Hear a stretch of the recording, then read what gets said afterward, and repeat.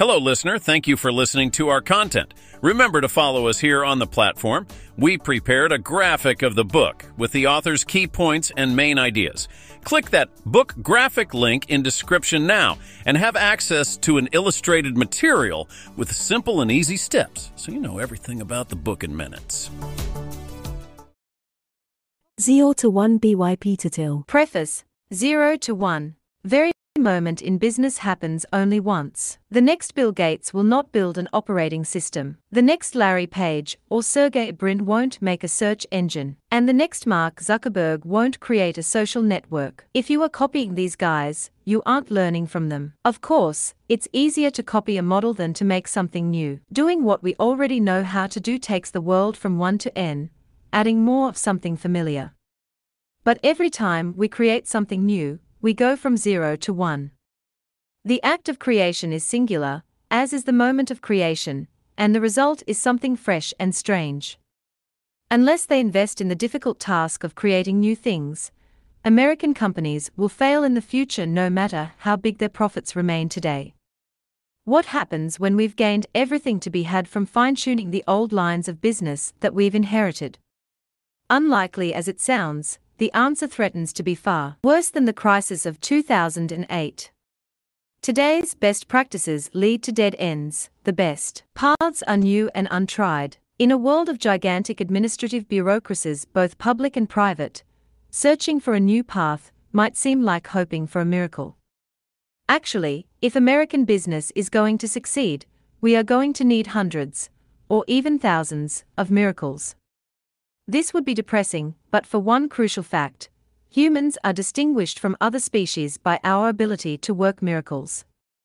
We call these miracles technology. Technology is miraculous because it allows us to do more with less, ratcheting up our fundamental capabilities to a higher level. Other animals are instinctively driven to build things like dams or honeycombs, but we are the only ones that can invent new things and better ways of making them. Humans don't decide what to build by making choices from some cosmic catalogue of options given in advance. Instead, by creating new technologies, we rewrite the plan of the world. These are the kind of elementary truths we teach to second graders, but they are easy to forget in a world where so much of what we do is repeat what has been done before. 0 to 1 is about how to build companies that create new things. It draws on everything I've learned directly as a co-founder of PayPal and Palantir, and then an investor in hundreds of startups, including Facebook and SpaceX.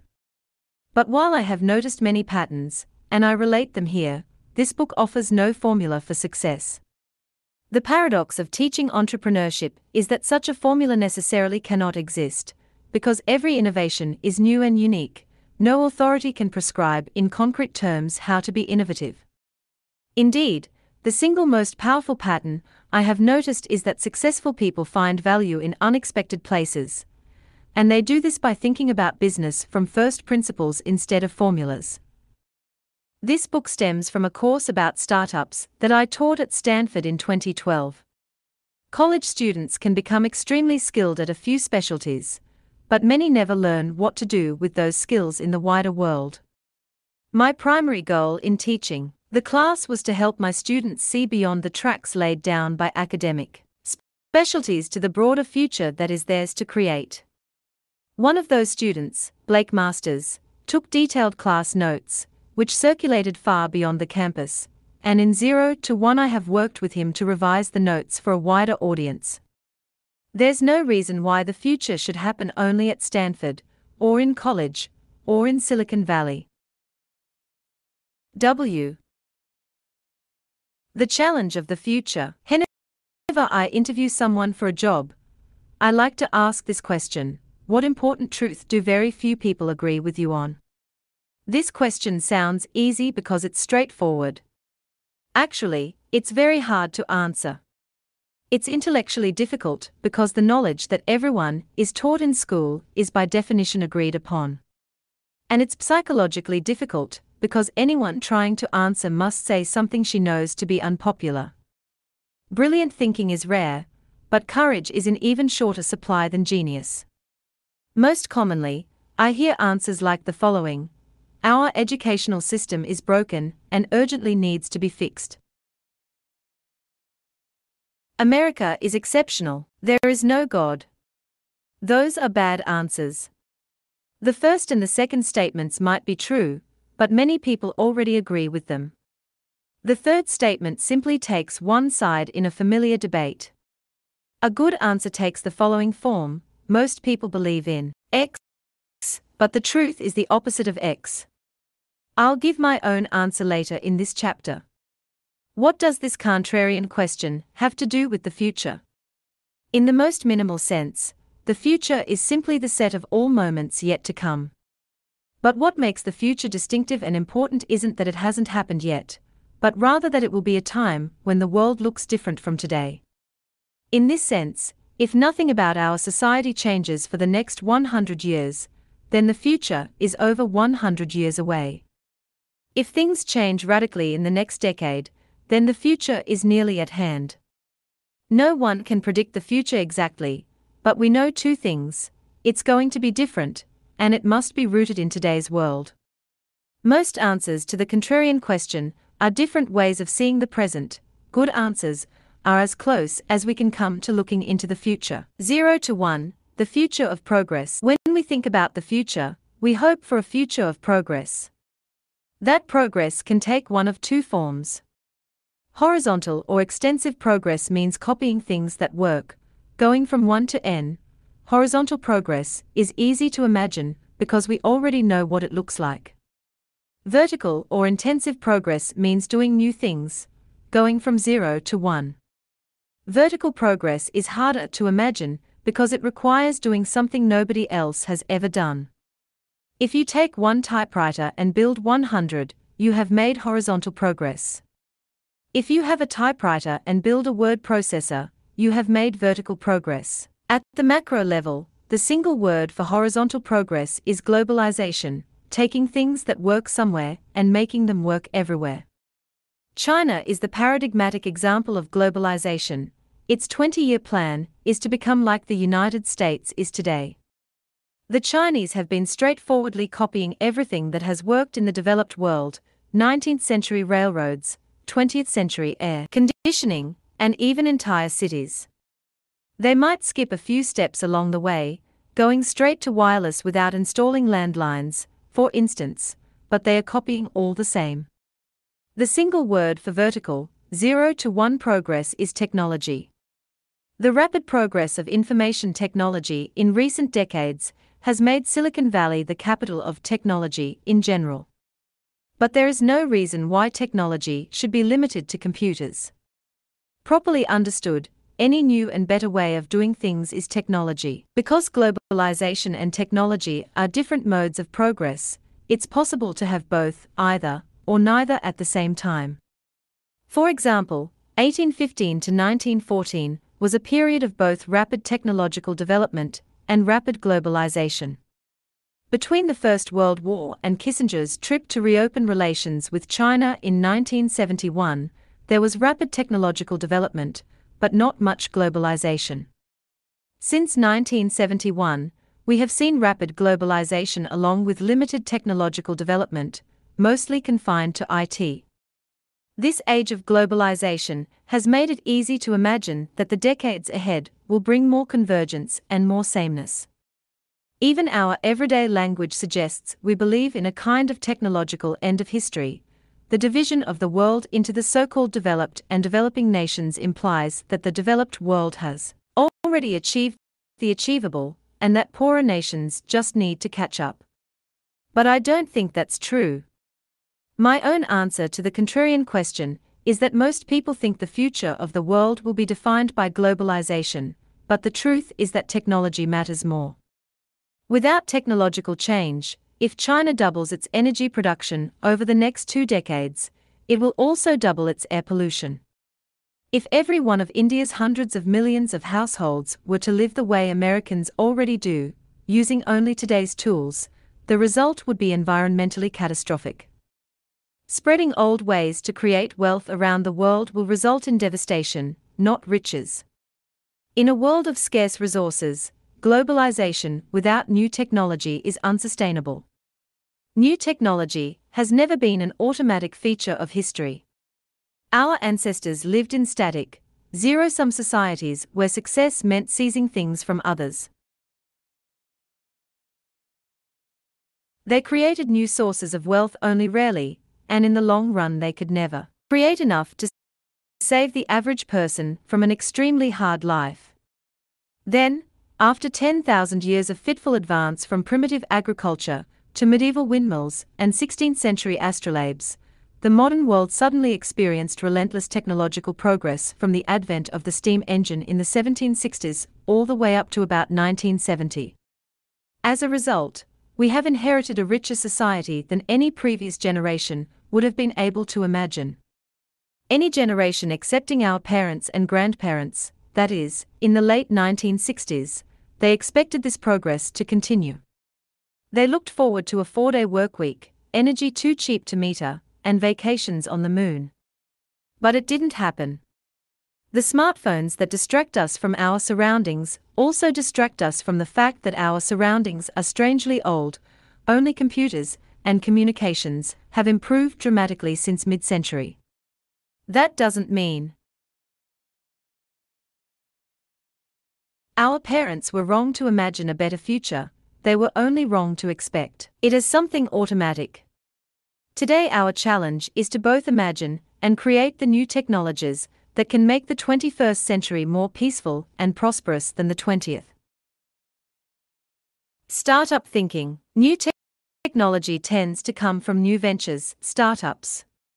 From the founding fathers in politics to the Royal Society in science to Fairchild Semiconductors, Traitorous 8 in business, small groups of people bound together by a sense of mission have changed the world for the better. The easiest explanation for this is negative. It's hard to develop new things in big organizations, and it's even harder to do it by yourself. Bureaucratic hierarchies move slowly, and entrenched interests shy away from risk. In the most dysfunctional organizations, signaling that work is being done becomes a better strategy for career advancement than actually doing work. If this describes your company, you should quit now. At the other extreme, a lone genius might create a classic work of art or literature, but he could never create an entire industry. Startups operate on the principle that you need to work with other people to get stuff done, but you also need to stay small enough so that you actually can. Positively defined, a startup is the largest group of people you can convince of a plan to build a different future. A new company's most important strength is new thinking. Even more important than nimbleness, small size affords space to think. This book is about the questions you must ask and answer to succeed in the business of doing new things. What follows is not a manual or a record of knowledge, but an exercise in thinking. Because that is what a startup has to do: question received ideas and rethink business from scratch. Oh, party like it's 1999. Your contrarian question, what important truth do very few people agree with you on, is difficult to answer directly. It may be easier to start with a preliminary, what does everybody agree on? Madness is rare in individuals, but in groups, parties, nations, and ages it is the rule, Nietzsche wrote, before he went mad. If you can identify a delusional popular belief, you can find what lies hidden behind it. The contrarian truth. Consider an elementary proposition: companies exist to make money, not to lose it. This should be obvious to any thinking person. But it wasn't so obvious to many in the late 1990s, when no loss was too big to be described as an investment in an even bigger, brighter future. The conventional wisdom of the new economy accepted page views as a more authoritative, forward-looking financial metric than something as pedestrian as profit. Conventional beliefs only ever come to appear arbitrary and wrong in retrospect. Whenever one collapses, we call the old belief a bubble. But the distortions caused by bubbles don't disappear when they pop. The internet craze of the 90s was the biggest bubble since the crash of 1929, and the lessons learned afterward define and distort almost all thinking about technology today. The first step to thinking clearly is to question what we think we know about the past. A quick history of the 90s. The 1990s have a good image. We tend to remember them as a prosperous, optimistic decade that happened to end with the internet boom and bust. But many of those years were not as cheerful as our nostalgia holds. We've long since forgotten the global context for the 18 months of dot-com mania at decade's end. The 90s started with a burst of euphoria when the Berlin Wall came down in November 1989. It was short-lived. By mid-1990, the United States was in recession. Technically, the downturn ended in March 1991, but recovery was slow and unemployment continued to rise until July 1992. Manufacturing never fully rebounded. The shift to a service economy was protracted and painful. 1992 through the end of 1994 was a time of general malaise. Images of dead American soldiers in Mogadishu looped on cable news. Anxiety about globalization and U.S. competitiveness intensified as jobs flowed to Mexico. This pessimistic undercurrent drove then-President Bush 41 out of office, and won Ross Perot nearly 20% of the popular vote in 92, the best showing for a third-party candidate since Theodore Roosevelt in 1912. And whatever the cultural fascination with Nirvana, grunge, and heroin reflected, it wasn't hope or confidence. Silicon Valley felt sluggish, too. Japan seemed to be winning the semiconductor war. The internet had yet to take off, partly because its commercial use was restricted until late 1992 and partly due to the lack of user-friendly web browsers. It's telling that when I arrived at Stanford in 1985, economics, not computer science, was the most popular major. To most people on campus, the tech sector seemed idiosyncratic or even provincial. The internet changed all this. The Mosaic browser was officially released in November 1993, giving regular people a way to get online. Mosaic became Netscape, which released its Navigator browser in late 1994. Navigator's adoption grew so quickly, from about 20% of the browser market in January 1995 to almost 80% less than 12 months later, that Netscape was able to IPO in August 1995 even though it wasn't yet profitable. Within 5 months, Netscape stock had shot up from $28 to $174 per share. Other tech companies were booming, too. Yahoo went public in April 1996 with an $848 million valuation.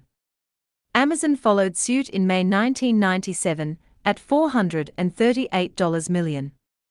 By spring of '98, each company's stock had more than quadrupled. Skeptics questioned earnings and revenue multiples higher than those for any non-internet company. It was easy to conclude that the market had gone crazy. This conclusion was understandable but misplaced.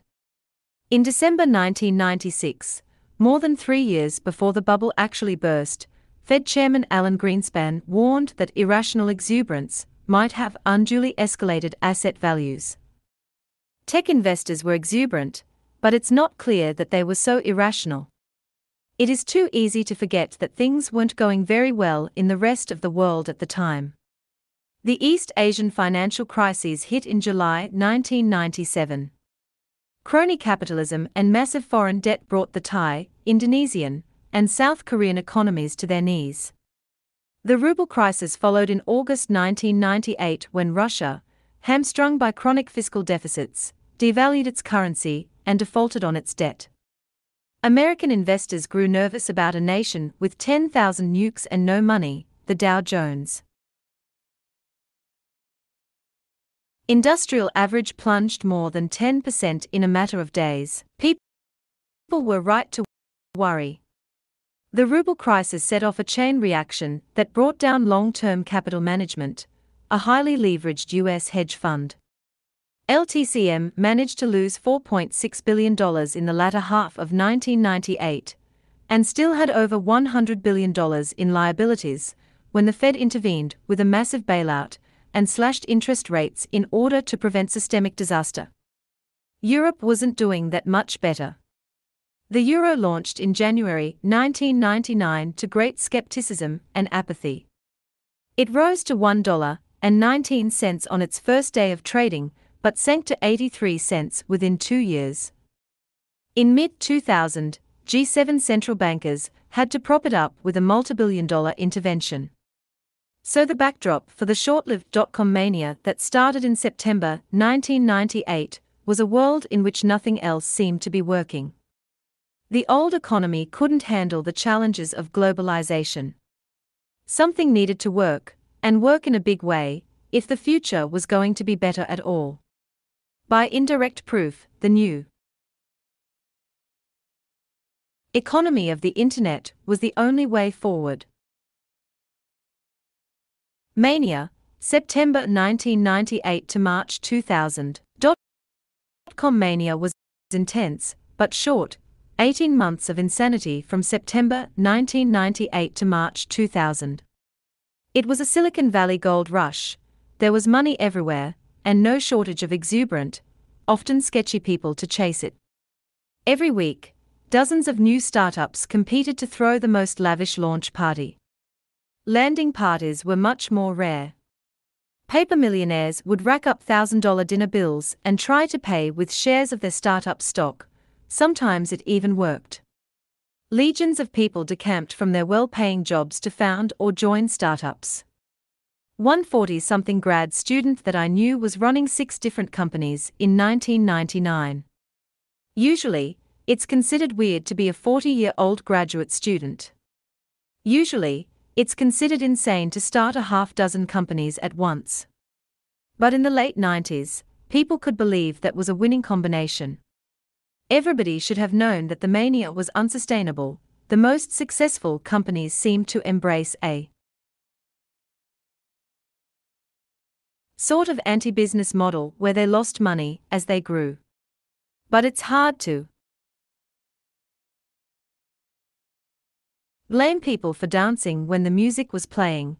Irrationality was rational given that appending .com to your name could double your value overnight. PayPal mania. When I was running PayPal in late 1999, I was scared out of my wits, not because I didn't believe in our company, but because it seemed like everyone else in the valley was ready to believe anything at all. Everywhere I looked, people were starting and flipping companies with alarming casualness. One acquaintance told me how he had planned an IPO from his living room before he'd even incorporated his company, and he didn't think that was weird. In this kind of environment, acting sanely began to seem eccentric. At least PayPal had a suitably grand mission, the kind that post-bubble skeptics would later describe as grandiose. We wanted to create a new internet currency to replace the US dollar. Our first product let people beam money from one Palm Pilot to another. However, nobody had any use for that product except the journalists, who voted it one of the 10 worst business ideas of 1999. Palm Pilots were still too exotic then, but email was already commonplace, so we decided to create a way to send and receive payments over email. By the fall of '99, our email payment product worked well. Anyone could log into our website and easily transfer money. But we didn't have enough customers, growth was slow, and expenses mounted. For PayPal to work, we needed to attract a critical mass of at least 1 million users. Advertising was too ineffective to justify the cost. Prospective deals with big banks kept falling through. So we decided to pay people to sign up. We gave new customers $10 for joining, and we gave them $10 more every time they referred a friend. This got us hundreds of thousands of new customers and an exponential growth rate. Of course, this customer acquisition strategy was unsustainable on its own. When you pay people to be your customers, exponential growth means an exponentially growing cost structure. Crazy costs were typical at that time in the valley. But we thought our huge costs were sane, given a large user base. PayPal had a clear path to profitability by taking a small fee on customers' transactions. We knew we'd need more funding to reach that goal. We also knew that the boom was going to end. Since we didn't expect investors' faith in our mission to survive the coming crash, we moved fast to raise funds while we could. On February 16, 2000, the Wall Street Journal ran a story lauding our viral growth and suggesting that PayPal was worth $500 million. When we raised $100 million the next month, our lead investor took the journal's back-of-the-envelope valuation as authoritative. Other investors were in even more of a hurry. A South Korean firm wired us $5 million without first negotiating a deal or signing any documents. When I tried to return the money, they wouldn't tell me where to send it. That March 2000 financing round bought us the time we needed to make PayPal a success. Just as we closed the deal, the bubble popped. Lessons learned. Hello, listener. Thank you for listening to our content. Remember to follow us here on the platform. We prepared a graphic of the book with the author's key points and main ideas. Click that book graphic link in description now and have access to an illustrated material with simple and easy steps so you know everything about the book in minutes. Cause they say 2000 party over, oops. Out of time. So tonight I'm gonna party like it's 1999. Prince, the Nasdaq reached 5,048 at its peak in the middle of March 2000 and then crashed to 3,321 in the middle of April. By the time it bottomed out at 1,114 in October 2002, the country had long since interpreted the market's collapse as a kind of divine judgment against the technological optimism of the 90s. The era of cornucopian hope was relabeled as an era of crazed greed and declared to be definitely over. Everyone learned to treat the future as fundamentally indefinite, and to dismiss, as an extremist, anyone with plans big enough to be measured in years instead of quarters. Globalization replaced technology as the hope for the future. Since the 90s, migration from bricks to clicks didn't work as hoped. Investors went back to bricks housing and bricks globalization. The result was another bubble, this time in real estate. The entrepreneurs who stuck with Silicon Valley learned 4 big lessons from the dot-com crash that still guide business thinking today. 1. Make incremental advances.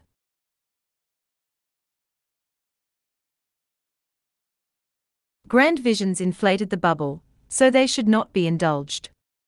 Anyone who claims to be able to do something great is suspect, and anyone who wants to change the world should be more humble. Small, incremental steps are the only safe path forward. 2. Stay lean and flexible.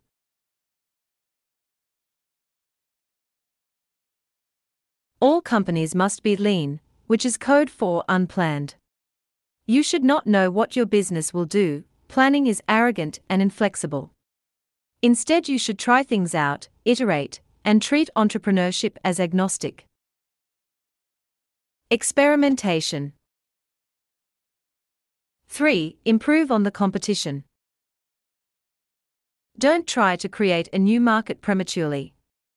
The only way to know you have a real business is to start with an already existing customer, so you should build your company by improving on recognizable products already offered by successful competitors.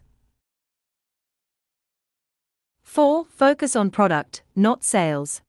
If your product requires advertising or salespeople to sell it, it's not good enough.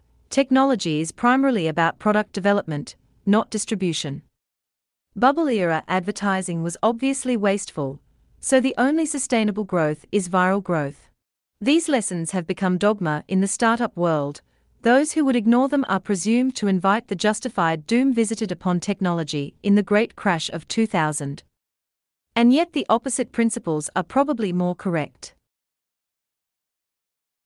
1. It is better to risk boldness than triviality.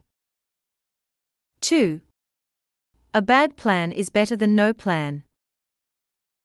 3. Competitive markets destroy profits. 4. Sales matters just as much as product. It's true that there was a bubble in technology. The late 90s was a time of hubris. People believed in going from 0 to 1. Too few startups were actually getting there, and many never went beyond talking about it. But people understood that we had no choice but to find ways to do more with less.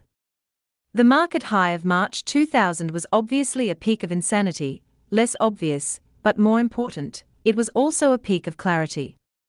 People looked far into the future, saw how much valuable new technology we would need to get there safely, and judged themselves capable of creating it. We still need new technology, and we may even need some 1999-style hubris and exuberance to get it. To build the next generation of companies, we must abandon the dogmas created after the crash. That doesn't mean the opposite ideas are automatically true. You can't escape the madness of crowds by dogmatically rejecting them. Instead, ask yourself, how much of what you know about business is shaped by mistaken reactions to past mistakes? The most contrarian thing of all is not to oppose the crowd but to think for yourself. T. All happy companies are different. The business version of our contrarian question is, what valuable company is nobody building? This question is harder than it looks, because your company could create a lot of value without becoming very valuable itself. Creating value is not enough, you also need to capture some of the value you create. This means that even very big businesses can be bad businesses. For example, U.S. airline companies serve millions of passengers and create hundreds of billions of dollars of value each year. But in 2012, when the average airfare each way was $178, the airlines made only 37 cents per passenger trip. Compare them to Google, which creates less value but captures far more. Google brought in $50 billion in 2012 versus $160 billion for the airlines, but it kept 21% of those revenues as profits, more than 100 times the airline industry's profit margin that year. Google makes so much money that it's now worth 3 times more than every US airline combined. The airlines compete with each other, but Google stands alone. Economists use 2 simplified models to explain the difference: perfect competition and monopoly. Perfect competition is considered both the ideal and the default state in Economics 101. So-called perfectly competitive markets achieve equilibrium when producer supply meets consumer demand. Every firm in a competitive market is undifferentiated and sells the same homogeneous products. Since no firm has any market power, they must all sell at whatever price the market determines. If there is money to be made, new firms will enter the market, increase supply, drive prices down, and thereby eliminate the profits that attracted them in the first place. If too many firms enter the market, they'll suffer losses, some will fold, and prices will rise back to sustainable levels. Under perfect competition, in the long run no company makes an economic profit. The opposite of perfect competition is monopoly. Whereas a competitive firm must sell at the market price, a monopoly owns its market, so it can set its own prices. Since it has no competition, it produces at the quantity and price combination that maximizes its profits. To an economist, every monopoly looks the same, whether it deviously eliminates rivals, secures a license from the state, or innovates its way to the top. In this book, we're not interested in illegal bullies or government favorites. By monopoly, we mean the kind of company that's so good at what it does that no other firm can offer a close substitute. Google is a good example of a company that went from 0 to 1. It hasn't competed in search since the early 2000s, when it definitively distanced itself from Microsoft and Yahoo. Americans mythologize competition and credit it with saving us from socialist breadlines. Actually, capitalism and competition are opposites. Capitalism is premised on the accumulation of capital, but under perfect competition all profits get competed away. The lesson for entrepreneurs is clear: if you want to create and capture lasting value, don't build an undifferentiated commodity business. Lies people tell: how much of the world is actually monopolistic? How much is truly competitive? It's hard to say, because our common conversation about these matters is so confused. To the outside observer, all businesses can seem reasonably alike, so it's easy to perceive only small differences between them. But the reality is much more binary than that. There's an enormous difference between perfect competition and monopoly, and most businesses are much closer to one extreme than we commonly realize. The confusion comes from a universal bias for describing market conditions in self-serving ways. Both monopolists and competitors are incentivized to bend the truth. Monopoly lies. Monopolists lie to protect themselves. They know that bragging about their great monopoly invites being audited, scrutinized, and attacked. Since they very much want their monopoly profits to continue unmolested, they tend to do whatever they can to conceal their monopoly, usually by exaggerating the power of their non-existent competition. Think about how Google talks about its business. It certainly doesn't claim to be a monopoly. But is it one? Well, it depends. A monopoly in what? Let's say that Google is primarily a search engine. As of May 2014, it owns about 68% of the search market. Its closest competitors, Microsoft and Yahoo, have about 19% and 10%, respectively. If that doesn't seem dominant enough, consider the fact that the word Google is now an official entry in the Oxford English Dictionary as a verb. Don't hold your breath waiting for that to happen to Bing. But suppose we say that Google is primarily an advertising company. That changes things. The US search engine advertising market is $17 billion annually. Online advertising is $37 billion annually. The entire US advertising market is $150 billion. And global advertising is a $495 billion market. So even if Google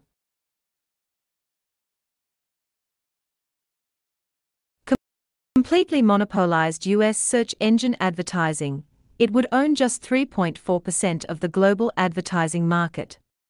From this angle, Google looks like a small player in a competitive world.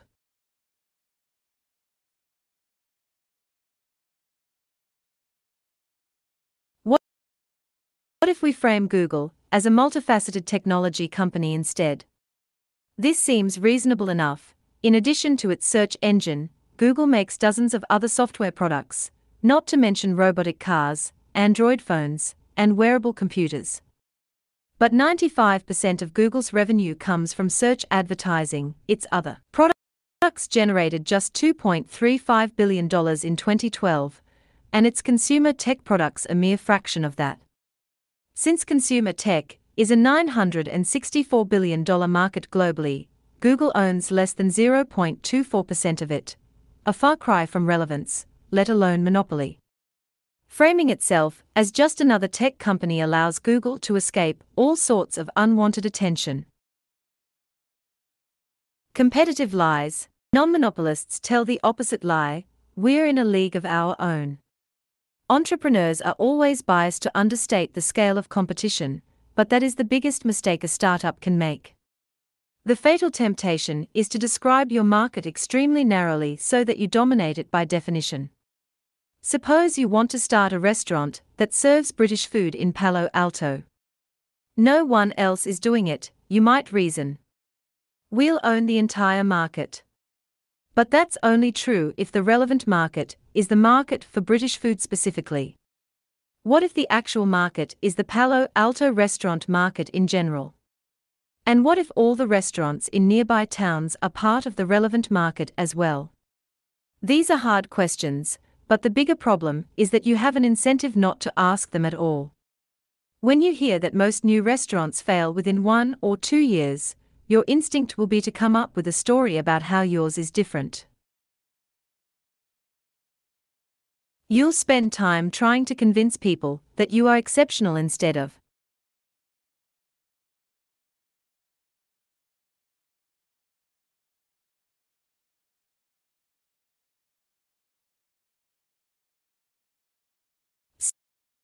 seriously considering whether that's true. It would be better to pause and consider whether there are people in Palo Alto who would rather eat British food above all else. It's very possible they don't exist. In 2001, my co-workers at PayPal and I would often get lunch on Castro Street in Mountain View. We had our pick of restaurants, starting with obvious categories like Indian, sushi, and burgers. There were more options once we settled on a type, North Indian or South Indian, cheaper or fancier, and so on. In contrast to the competitive local restaurant market, PayPal was at that time the only email-based payments company in the world. We employed fewer people than the restaurants on Castro Street did, but our business was much more valuable than all of those restaurants combined. Starting a new South Indian restaurant is a really hard way to make money. If you lose sight of competitive reality and focus on trivial differentiating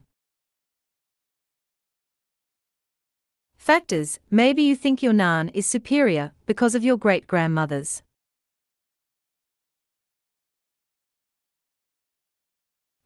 recipe, your business is unlikely to survive. Creative industries work this way, too.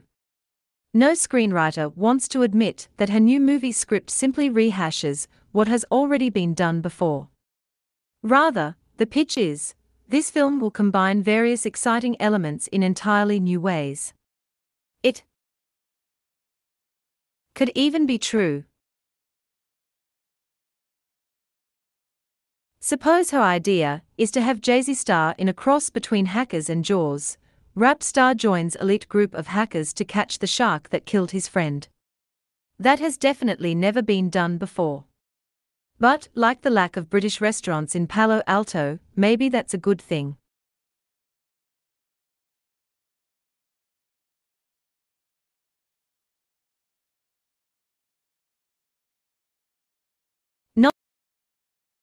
Non-monopolists exaggerate their distinction by defining their market as the intersection of various smaller markets.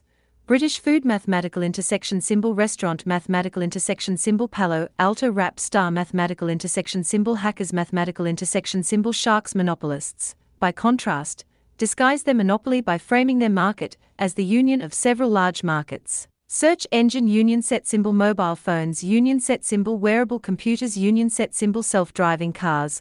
What does a monopolist's union story look like in practice? Consider a statement from Google chairman Eric Schmidt's testimony at a 2011 congressional hearing. We face an extremely competitive landscape in which consumers have a multitude of options to access information. Or, translated from PR speak to plain English, Google is a small fish in a big pond. We could be swallowed whole at any time. We are not the monopoly that the government is looking for. Ruthless people.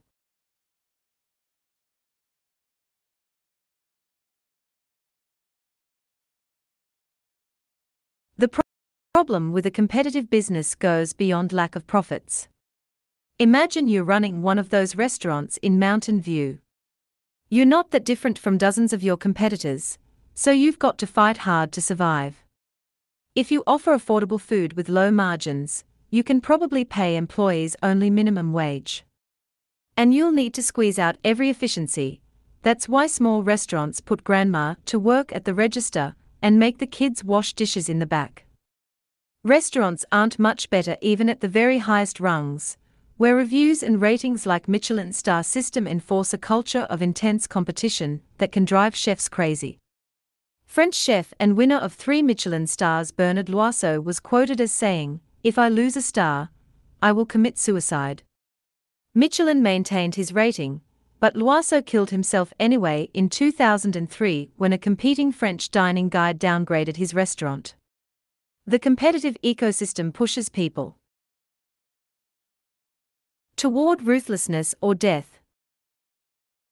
A monopoly like Google is different. Since it doesn't have to worry about competing with anyone, it has wider latitude to care about its workers, its products, and its impact on the wider world.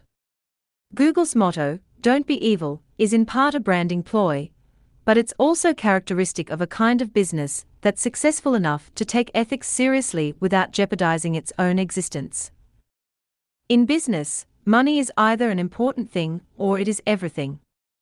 Monopolists can afford to think about things other than making money, non-monopolists can't.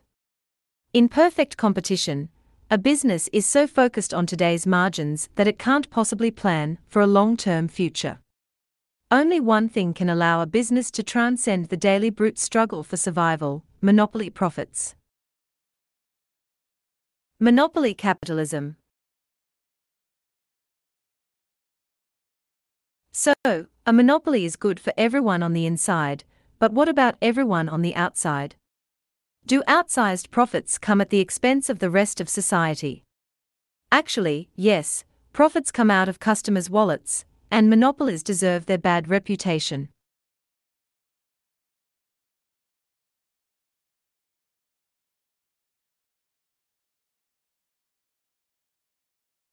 But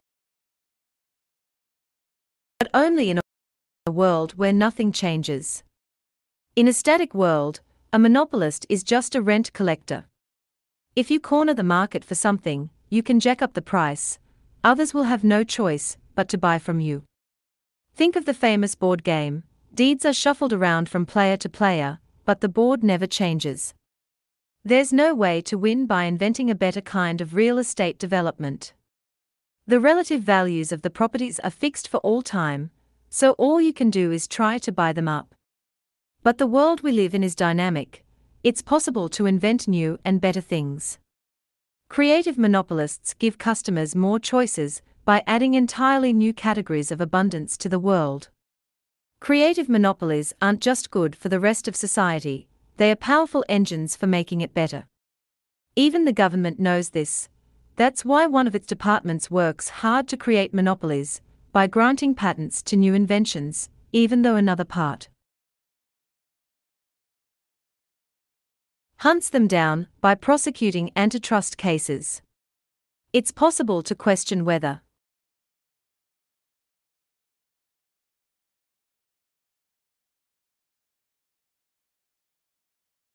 anyone should really be awarded a legally enforceable monopoly simply for having been the first to think of something like a mobile software design. But it's clear that something like Apple's monopoly profits from designing, producing, and marketing the iPhone were the reward for creating greater abundance, not artificial scarcity. Customers were happy to finally have the choice of paying high prices to get a smartphone that actually works. The dynamism of new monopolies itself explains why old monopolies don't strangle innovation. With Apple's iOS at the forefront, the rise of mobile computing has dramatically reduced Microsoft's decades-long operating system dominance. Before that, IBM's hardware monopoly of the 60s and 70s was overtaken by Microsoft's software monopoly. AT&T had a monopoly on telephone service for most of the 20th century, but now anyone can get a cheap cell phone plan from any number of providers. If the tendency of monopoly businesses were to hold back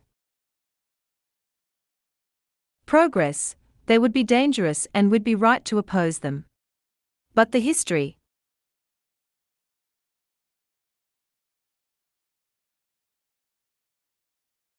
of progress is a history of better monopoly businesses replacing incumbents. Monopolies drive progress because the promise of years, or even decades of monopoly profits provides a powerful incentive to innovate. Then monopolies can keep innovating because profits enable them to make the long-term plans and to finance the ambitious research projects that firms locked in competition can't dream of. So why are economists obsessed with competition as an ideal state? It's a relic of history.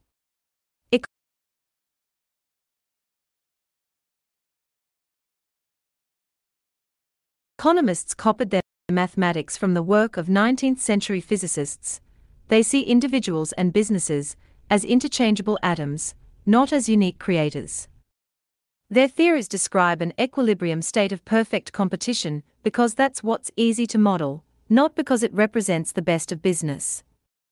But it's worth recalling that the long-run equilibrium predicted by 19th-century physics was a state in which all energy is evenly distributed and everything comes to rest, also known as the heat death of the universe. Whatever your views on thermodynamics, it's a powerful metaphor. In business, equilibrium means stasis, and stasis means death. If your industry is in a competitive equilibrium, the death of your business won't matter to the world. Some other undifferentiated competitor will always be ready to take your place. Perfect equilibrium may describe the void that is most of the universe. It may even characterize many businesses. But every new creation takes place far from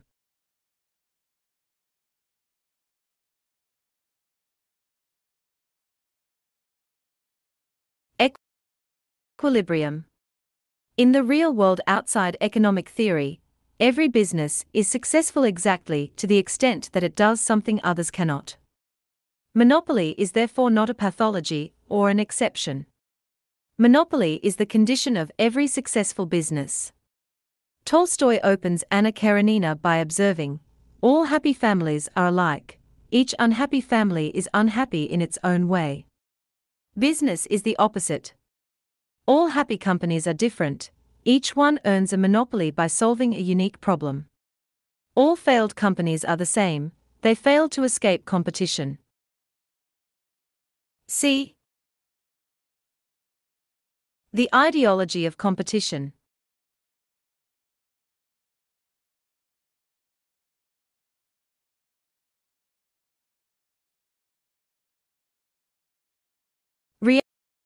Creative monopoly means new products that benefit everybody and sustainable profits for the creator.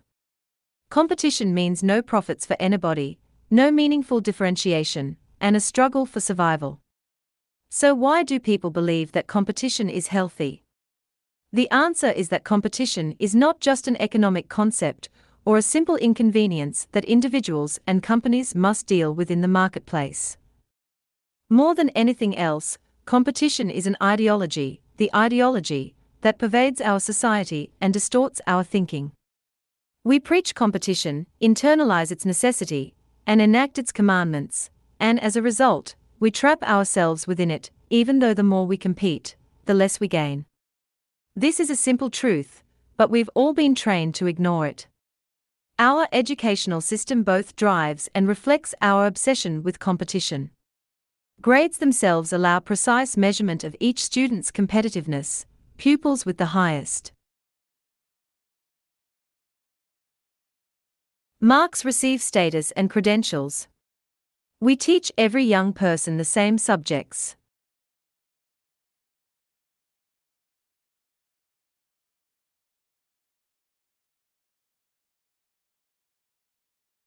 In mostly the same ways, irrespective of individual talents and preferences. Students who don't learn best by sitting still at a desk are made to feel somehow inferior, while children who excel on conventional measures like tests and assignments end up defining their identities in terms of this weirdly contrived academic parallel reality. And it gets worse as students ascend to higher levels of the tournament. Elite students climb confidently until they reach a level of competition sufficiently intense to beat their dreams out of them. Higher education is the place where people, who had big plans in high school, get stuck in fierce rivalries with equally smart peers over conventional careers like management consulting and investment banking. For the privilege of being turned into conformists, students, or their families, pay hundreds of thousands of dollars in skyrocketing tuition that continues to outpace inflation. Why are we doing this to ourselves? I wish I had asked myself when I was younger. My path was so tracked that in my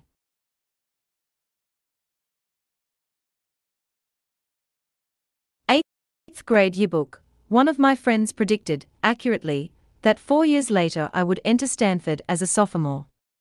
And after a conventionally successful undergraduate career, I enrolled at Stanford Law School, where I competed even harder for the standard badges of success.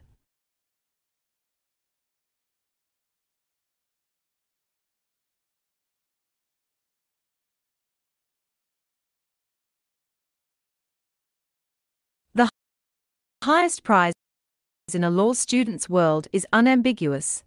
Out of tens of thousands of graduates each year, only a few dozen get a Supreme Court clerkship. After clerking on a federal appeals court for a year, I was invited to interview for clerkships with Justices Kennedy and Scalia. My meetings with the justices went well. I was so close to winning this last competition. If only I got the clerkship, I thought, I would be set for life. But I didn't. At the time, I was devastated. In 2004, after I had built and sold PayPal, I ran into an old friend from law school who had helped me prepare my failed clerkship applications. We hadn't spoken in nearly a decade. His first question wasn't, "How are you doing?" or "Can you believe it's been so long?" Instead, he grinned and asked, "So, Peter, aren't you glad you didn't get that clerkship?" With the benefit of hindsight, we both knew that winning that ultimate competition would have changed my life for the worse. Had I actually clerked on the Supreme Court, I probably would have spent my entire career taking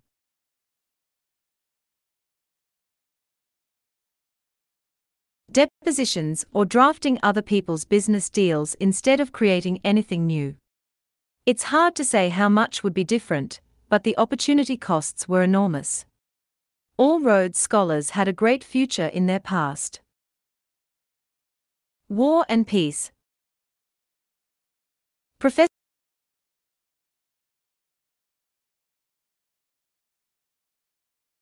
downplay the cutthroat culture of academia, but managers never tire of comparing business to war. MBA students carry around copies of Clausewitz and Sun Tzu. War metaphors invade our everyday business language. We use headhunters to build up a sales force that will enable us to take a captive market and make a killing. But really it's competition, not business, that is like war. Allegedly necessary, supposedly valiant, but ultimately destructive. Why do people compete with each other? Marx and Shakespeare provide two models for understanding almost every kind of conflict. According to Marx, people fight because they are different. The proletariat fights the bourgeoisie because they have completely different ideas and goals generated, for Marx, by their very different material circumstances. The greater the differences, the greater the conflict. To Shakespeare, by contrast, all combatants look more or less alike. It's not at all clear why they should be fighting, since they have nothing to fight about. Consider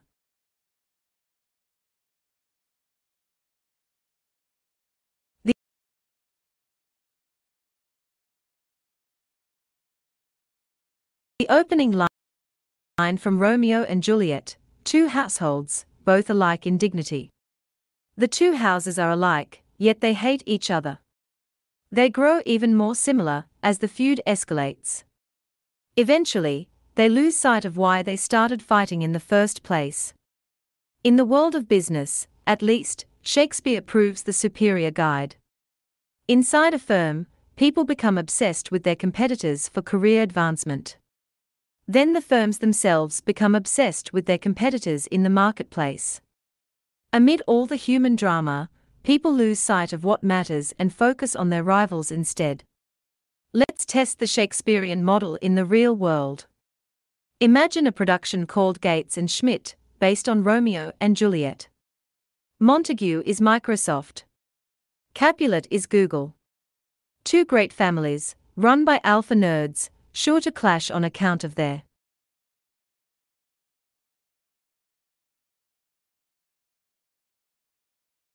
sameness. As with all good tragedy, the conflict seems inevitable only in retrospect. In fact, it was entirely avoidable. These families came from very different places. The House of Montague built operating systems and office applications. The House of Capulet wrote a search engine. What was there to fight about?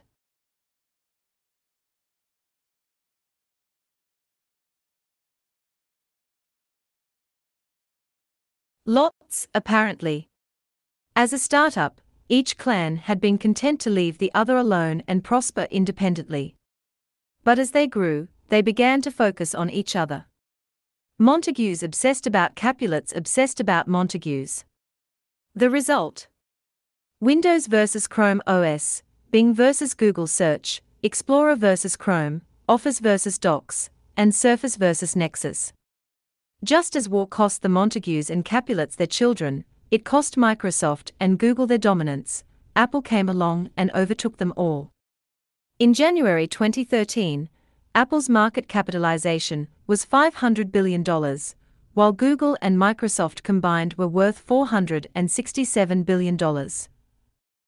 Just 3 years before, Microsoft and Google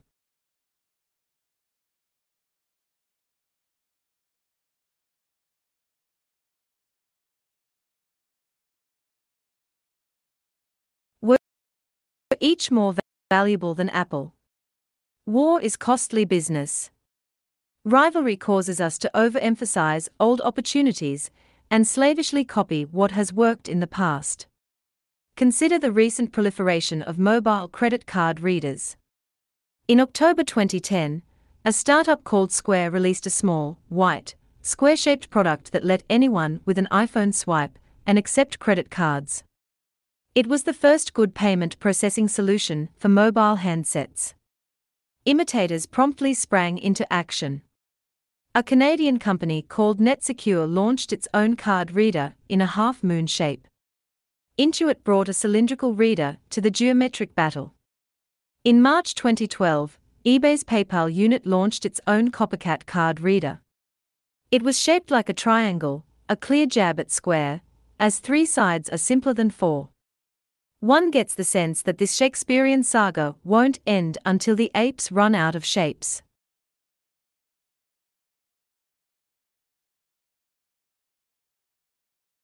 The hazards of imitative competition may partially explain why individuals with an Asperger's-like social ineptitude seem to be at an advantage in Silicon Valley today.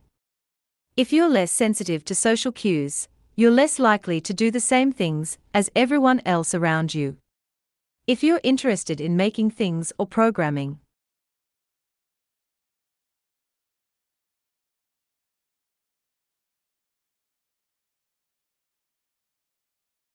computers, you'll be less afraid to pursue those activities single-mindedly and thereby become incredibly good at them. Then when you apply your skills, you're a little less likely than others to give up your own convictions. This can save you from getting caught up in crowds competing for obvious prizes. Competition can make people hallucinate opportunities where none exist. The crazy 90s version of this was the fierce battle for the online pet store market.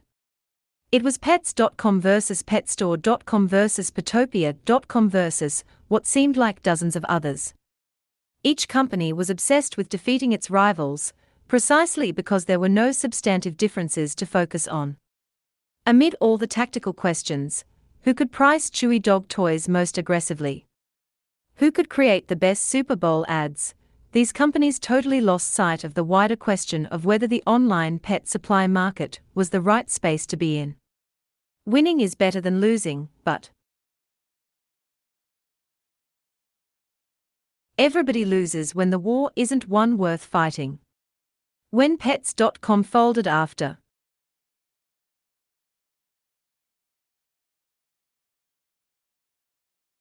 the dot-com crash, $300 million of investment capital disappeared with it. Other times, rivalry is just weird and distracting.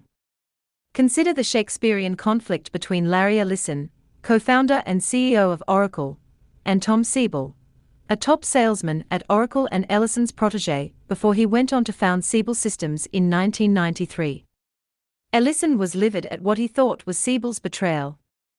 Siebel hated being in the shadow of his former boss. The two men were basically identical, hard-charging Chicagoans who loved to sell and hated to lose, so their hatred ran deep.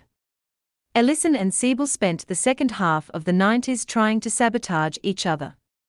At one point, Ellison sent truckloads of ice cream sandwiches to Siebel's headquarters to try to convince Siebel employees to jump ship. The copy on the wrappers: "Summer is near. Oracle is here. To brighten your day and your career." Strangely, Oracle intentionally accumulated enemies. Ellison's theory was that it's always good to have an enemy, so long as it was large enough to appear threatening.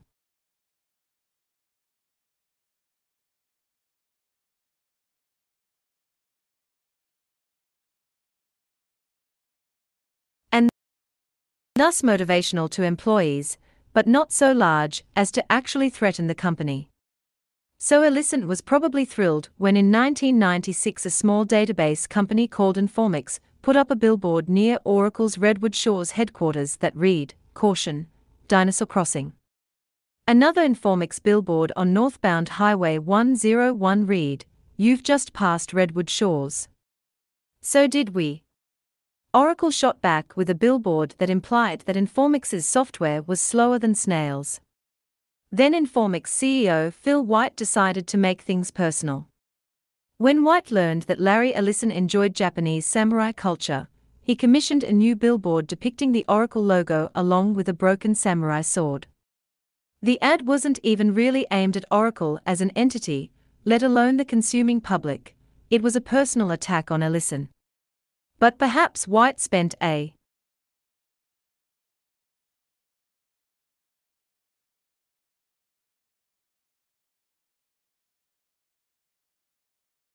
little too much time worrying about the competition. While he was busy creating billboards, Informix imploded in a massive accounting scandal, and White soon found himself in federal prison for securities fraud. If you can't beat a rival, it may be better to merge. I started Confinity with my co-founder Max Levchin in 1998. When we released the PayPal product in late 1999, Elon Musk's X.com was right on our heels. Our company's offices were 4 blocks apart on University Avenue in Palo Alto, and excess product mirrored ours feature for feature. By late 1999, we were in all-out war. Many of us at PayPal logged 100-hour workweeks. No doubt that was counterproductive, but the focus wasn't on objective productivity, the focus was defeating X.com. One of our engineers actually designed a bomb for this purpose. When he presented the schematic at a team meeting, calmer heads prevailed and the proposal was attributed to extreme sleep deprivation. But in February 2000, Elon and I were more scared about the rapidly inflating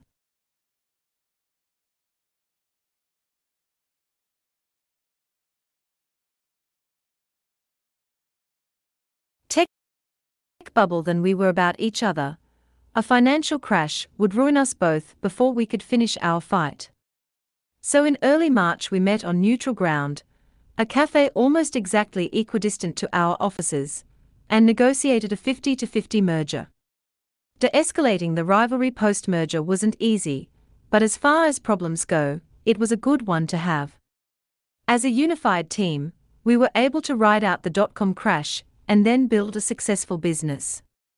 Sometimes you do have to fight. Where that's true, you should fight and win. There is no middle ground. Either don't throw any punches, or strike hard and end it quickly. This advice can be hard to follow because pride and honor can get in the way. Hence Hamlet.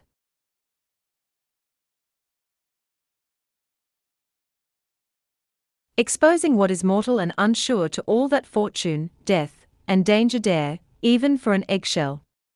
Rightly to be great is not to stir without great argument, but greatly to find quarrel in a straw when honor's at the stake.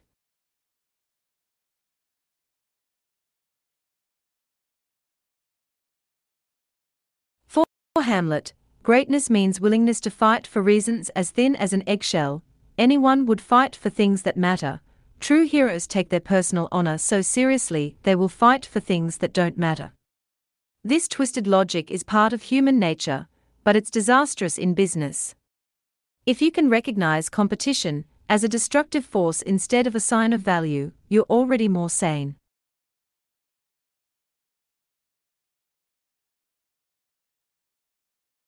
THANMOST THENEXTCHAPT ISABOUTOUSEACLEARHEADTOBUILDAMONOPOLY BUSINESS E.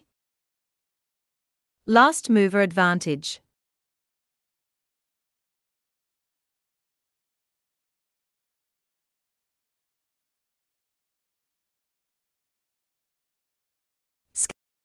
Escaping competition will give you a monopoly, but even a monopoly is only a great business if it can endure in the future. Compare the value of the New York Times Company with Twitter. Each employs a few thousand people, and each gives millions of people a way to get news. But when Twitter went public in 2013, it was valued at $24 billion, more than 12 times the Times' market capitalization, even though the Times earned $133 million in 2012 while Twitter lost money. What explains the huge premium for Twitter?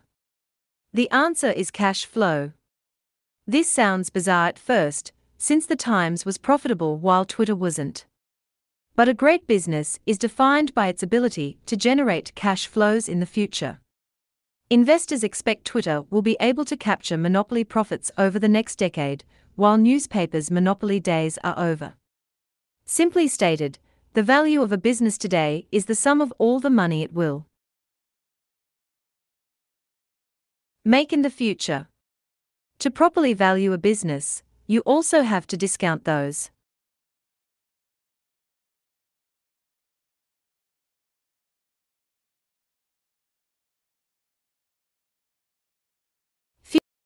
future cash flows to their present worth, since a given amount of money today is worth more than the same amount in the future. Comparing discounted cash flows shows the difference between low-growth businesses and high-growth startups at its starkest. Most of the value of low-growth businesses is in the near term. An old economy business, like a newspaper, might hold its value if it can maintain its current cash flows for 5 or 6 years. However, any firm with close substitutes will see its profits competed away. Nightclubs or restaurants are extreme examples. Successful ones might collect healthy amounts today, but their cash flows will probably dwindle over the next few years when customers move on to newer and trendier alternatives. Technology companies follow the opposite trajectory. They often lose money for the first few years. It takes time to build valuable things, and that means delayed revenue. Most of a tech company's value will come at least 10 to 15 years in the future.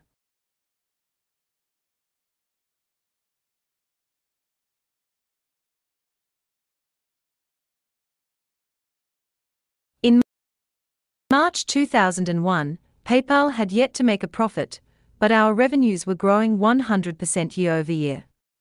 When I projected our future cash flows, I found that 75% of the company's present value would come from profits generated in 2011 and beyond, Hard to believe for a company that had been in business for only 27 months. But even that turned out to be an underestimation. Today, PayPal continues to grow at about 15% annually, and the discount rate is lower than a decade ago. It now appears that most of the company's value will come from 2020 and beyond. LinkedIn is another good example of a company whose value exists in the far future. As of early 2014, its market capitalization was $24.5 billion, very high for a company with less than $1 billion in revenue and only $21.6 million in net income for 2012. You might look at these numbers and conclude that investors have gone insane. But this valuation makes sense when you consider LinkedIn's projected future cash flows.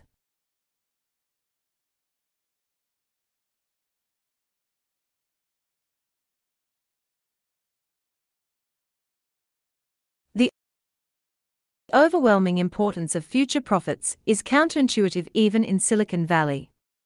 For a company to be valuable, it must grow and endure, but many entrepreneurs focus only on short-term growth. They have an excuse: growth is easy to measure, but durability isn't. Those who succumb to measurement mania obsess about weekly active user statistics, monthly revenue targets, and quarterly earnings reports.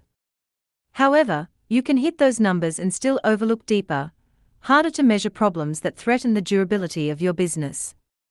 For example, rapid short-term growth at both Zynga and Groupon distracted managers and investors from long-term challenges. Zynga scored early wins with games like Farmville and claimed to have a psychometric engine to rigorously gauge the appeal of new releases. But they ended up with the same problem as every Hollywood studio: how can you reliably produce a constant stream of popular entertainment for a fickle audience? Nobody knows. Groupon posted fast growth as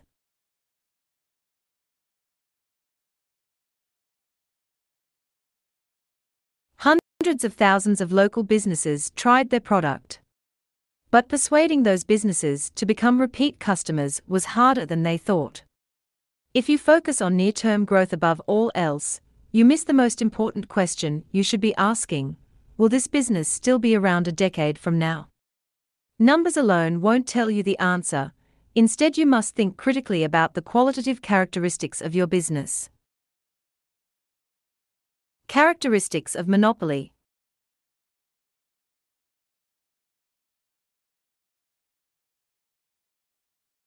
What does a company with large cash flows far into the future look like? Every monopoly is unique, but they usually share some combination of the following characteristics: proprietary technology, network effects, economies of scale, and branding. This isn't a list of boxes to check as you build your business. There's no shortcut to monopoly. However, analyzing your business according to these characteristics can help you think about how to make it durable.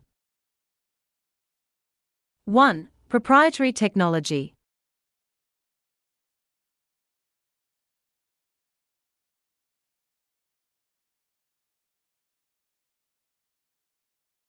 Proprietary technology is the most substantive advantage a company can have because it makes your product difficult or impossible to replicate.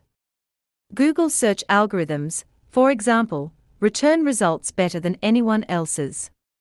Proprietary technologies, for extremely short page load times and highly accurate query auto-completion, add to the core search product's robustness and defensibility.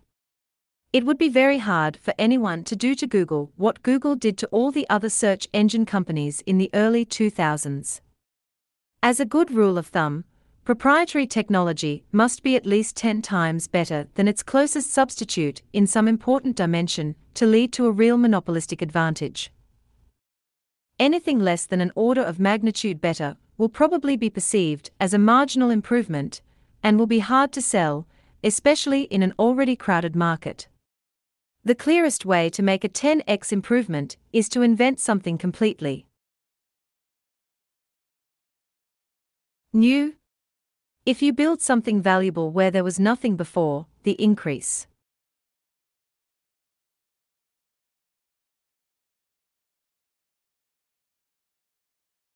in value is theoretically infinite. A drug to safely eliminate the need for sleep, or a cure for baldness, for example, would certainly support a monopoly business. Or you can radically improve an existing solution. Once you're 10x better, you escape competition. PayPal, for instance, made buying and selling on eBay at least 10 times better.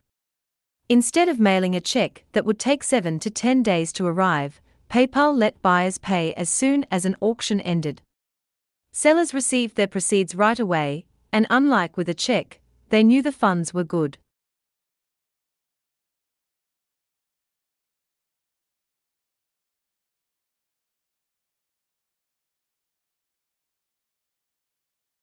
Amazon made its first 10x improvement in a particularly visible way.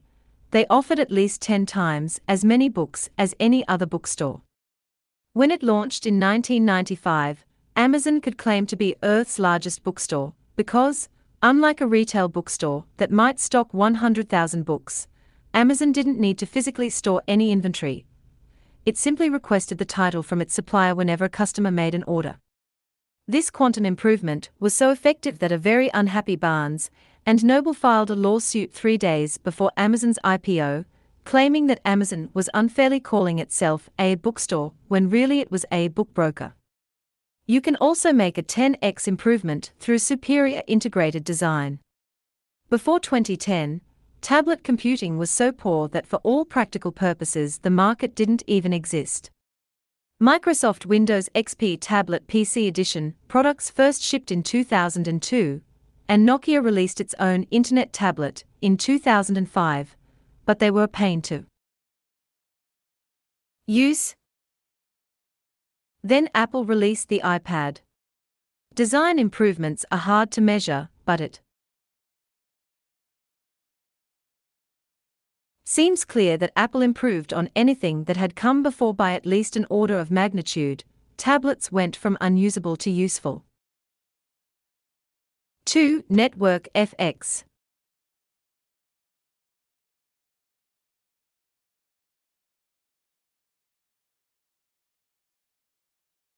Network effects make a product more useful as more people use it.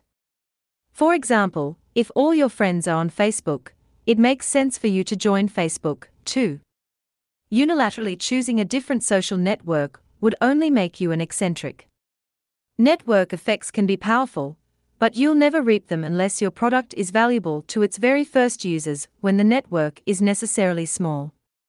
For example, in 1960 a quixotic company called Xanadu set out to build a two-way communication network between all computers, a sort of early, synchronous version of the World Wide Web.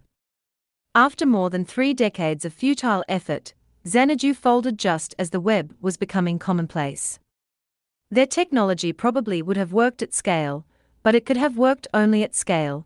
It required every computer to join the network at the same time, and that was never going to happen. Paradoxically, then, network effects businesses must start with especially small markets. Facebook started with just Harvard students, Mark Zuckerberg's first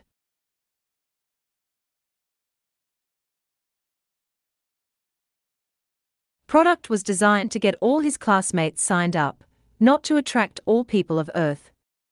This is why successful network businesses rarely get started by MBA types. The initial markets are so small that they often don't even appear to be business opportunities at all. 3. Economies of scale.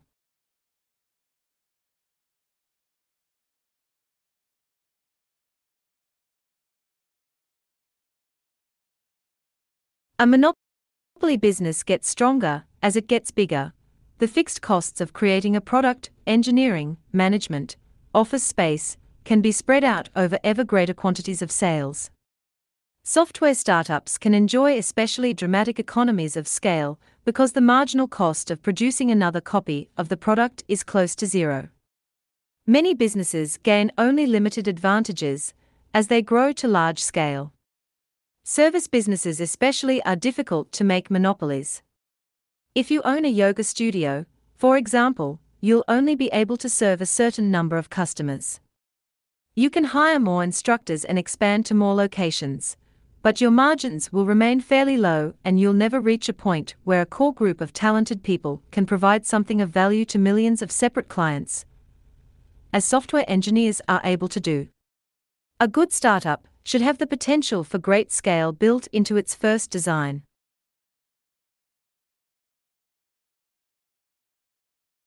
Twitter already has more than 250 million users today. It doesn't need to add too many customized features in order to acquire more, and there's no inherent reason why it should ever stop growing. 4. Branding.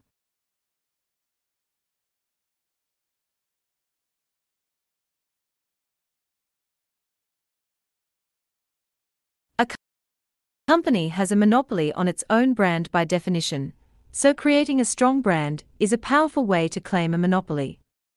Today's strongest tech brand is Apple.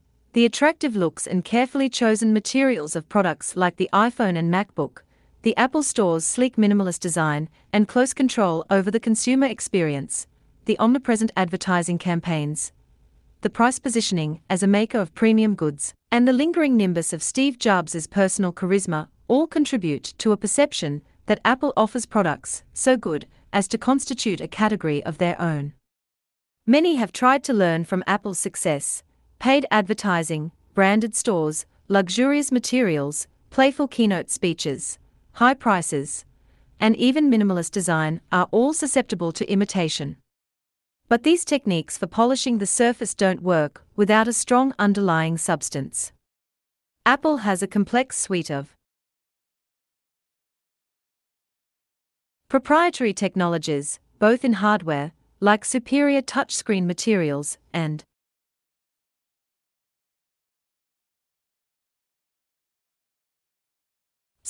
software, like touchscreen interfaces purpose-designed for specific materials. It manufactures products at a scale large enough to dominate pricing for the materials it buys. And it enjoys strong network effects from its content ecosystem. Thousands of developers write software for Apple devices because that's where hundreds of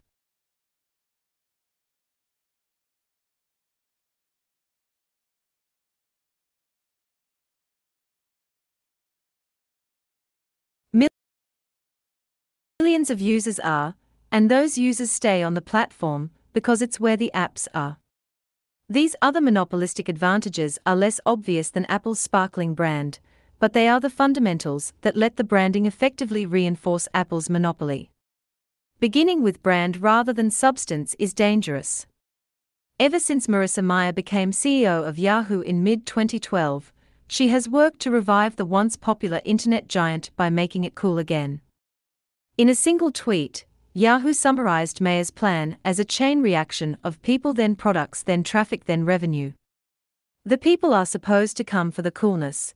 Yahoo demonstrated design awareness by overhauling its logo. It asserted youthful relevance by acquiring hot startups like Tumblr. And it has gained media attention for Mayer's own star power. But the big question is what products Yahoo will actually create. When Steve Jobs returned to Apple, he didn't just make Apple a cool place to work, he slashed product lines to focus on the handful of opportunities for 10x improvements. No technology company can be built on branding alone. Building a monopoly.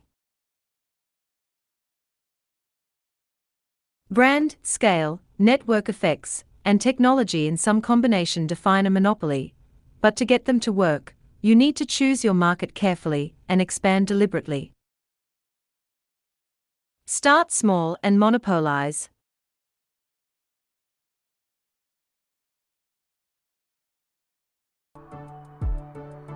Hello, listener. Thank you for listening to our content. Remember to follow us here on the platform. We prepared a graphic of the book with the author's key points and main ideas.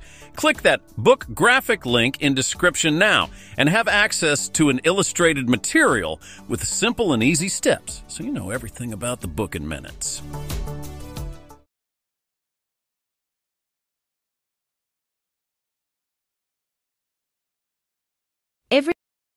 startup is small at the start. Every monopoly dominates a large share of its market. Therefore, every startup should start with a very small market. Always err on the side of starting too small. The reason is simple: it's easier to dominate a small market than a large one. If you think your initial market might be too big, it almost certainly is. Small doesn't mean non-existent. We made this mistake early on at PayPal. Our first product let people beam money to each other via Palm Pilots. It was interesting technology, and no one else was doing it. However, the world's millions of Palm Pilot users weren't concentrated in a particular place, they had little in common, and they used their devices only episodically. Nobody needed our product, so we had no customers. With that lesson learned, we set our sights on eBay auctions, where we found our first success. In late 1999, eBay had a few thousand high-volume power sellers. And after only 3 months of dedicated effort, we were serving 25% of them. It was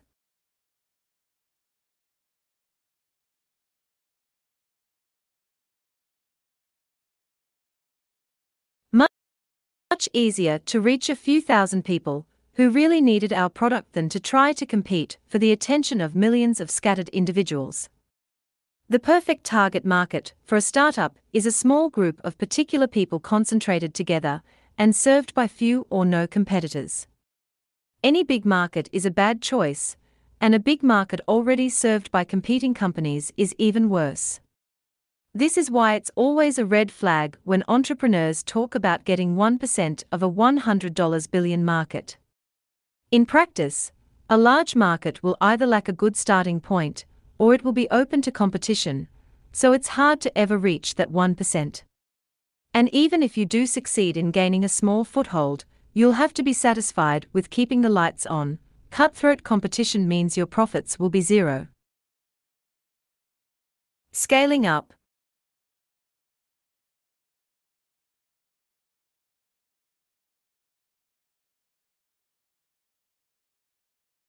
Once you create and dominate a niche market, then you should gradually expand into related and slightly broader markets.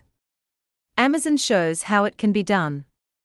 Jeff Bezos's founding vision was to dominate all of online retail, but he very deliberately started with books.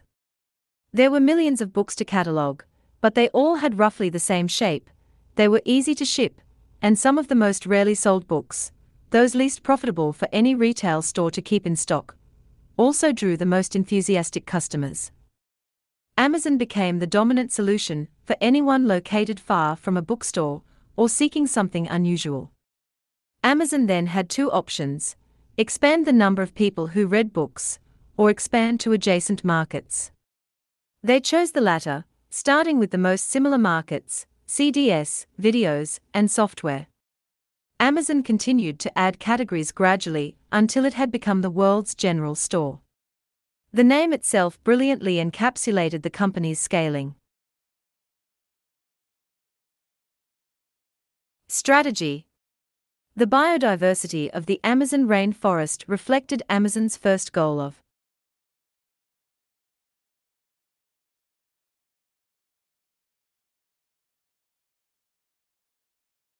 cataloging every book in the world, and now it stands for every kind of thing in the world, period. eBay also started by dominating small niche markets. When it launched its auction marketplace in 1995, it didn't need the whole world to adopt it at once.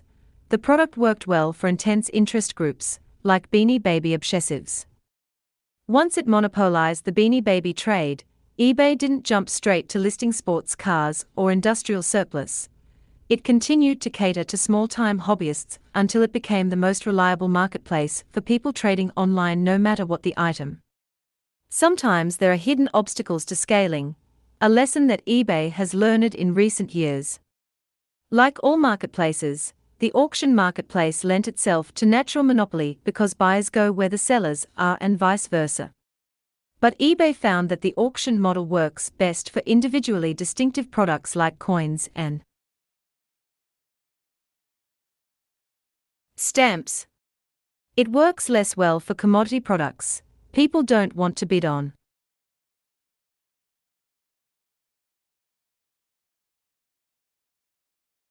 Pencils or Kleenex, so it's more convenient just to buy them from Amazon.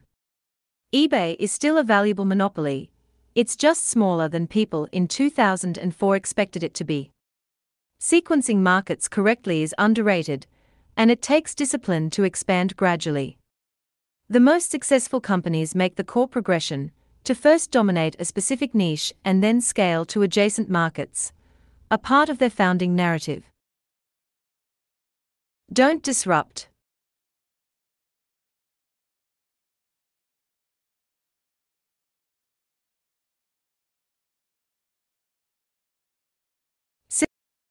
Silicon Valley has become obsessed with disruption. Originally, disruption was a term of art to describe how a firm can use new technology to introduce a low-end product at low prices, improve the product over time, and eventually overtake even the premium products offered by incumbent companies using older technology. This is roughly what happened when the advent of PCs disrupted the market for mainframe computers. At first PCs seemed irrelevant, then they became dominant. Today mobile devices may be doing the same thing to PCs. However, disruption has recently transmogrified into a self-congratulatory buzzword for anything posing as trendy and new. This seemingly trivial fad matters because it distorts an entrepreneur's self-understanding in an inherently competitive way. The concept was coined to describe threats to incumbent companies, so startups' obsession with disruption means they see themselves through older firms' eyes. If you think of yourself as an insurgent battling dark forces, it's easy to become unduly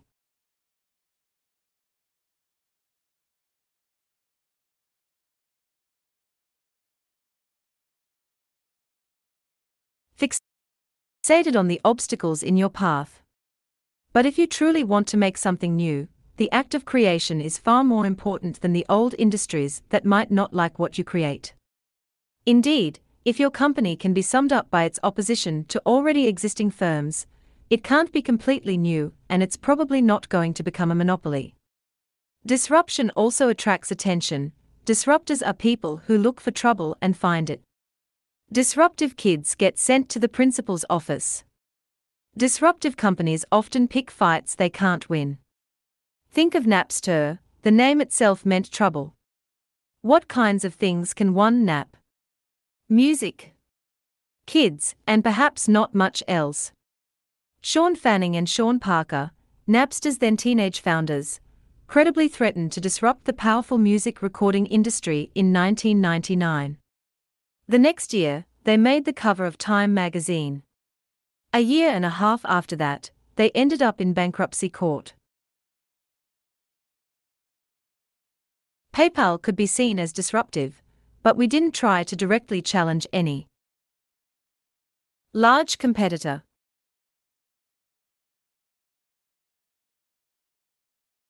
It's true that we took some business away from Visa when we popularized internet payments. You might use PayPal to buy something online instead of using your Visa card to buy it in a store. But since we expanded the market for payments overall, we gave Visa far more business than we took. The overall dynamic was net positive, unlike Napster's negative sum struggle with the US recording industry. As you craft a plan to expand to adjacent markets, don't disrupt, avoid competition as much as possible. The last will be first.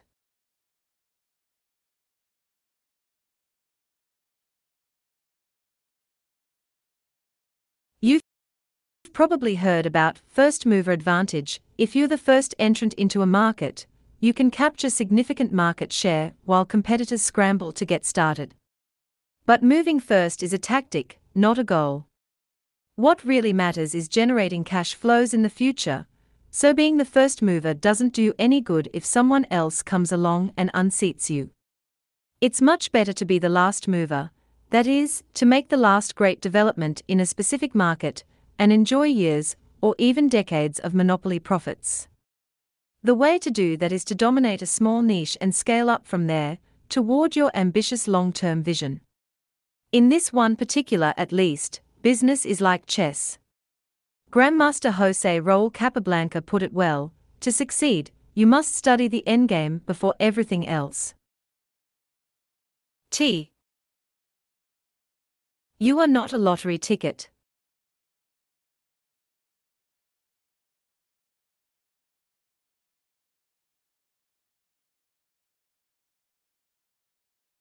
The most contentious question in business is whether success comes from luck or skill.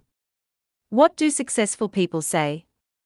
Malcolm Gladwell, a successful author who writes about successful people, declares in Outliers that success results from a patchwork of lucky breaks and arbitrary advantages. Warren Buffett famously considers himself a member of the Lucky Sperm Club and a winner of the ovarian lottery. Jeff Bezos attributes Amazon's success to an incredible planetary alignment and jokes that it was half luck, half good timing, and the rest brains. Bill Gates even goes so far as to claim that he was lucky to be born with certain skills, though it's not clear whether that's actually possible. Perhaps these guys are being strategically humble. However, the phenomenon of serial entrepreneurship would seem to call into question our tendency to explain success as the product of chance. Hundreds of people have started multiple multi-million-dollar businesses. A few, like Steve Jobs, Jack Dorsey, and Elon Musk,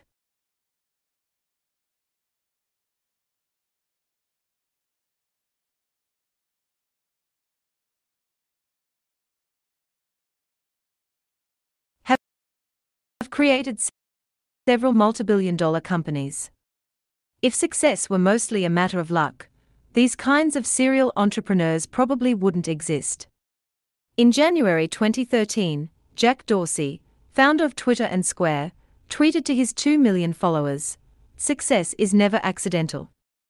Most of the replies were unambiguously negative.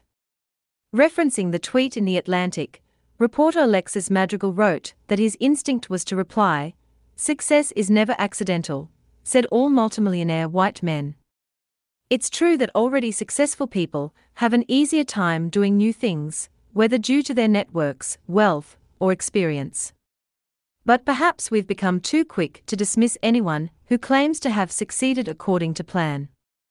Is there a way to settle this debate objectively? Unfortunately not, because companies are not experiments. To get a scientific answer about Facebook, for example, we'd have to rewind to 2004, create 1,000 copies of The World, and start Facebook in each copy to see how many times it would succeed. But that experiment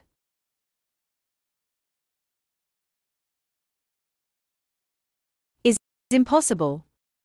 Every company starts in unique circumstances, and every company starts only once. Statistics doesn't work when the sample size is 1.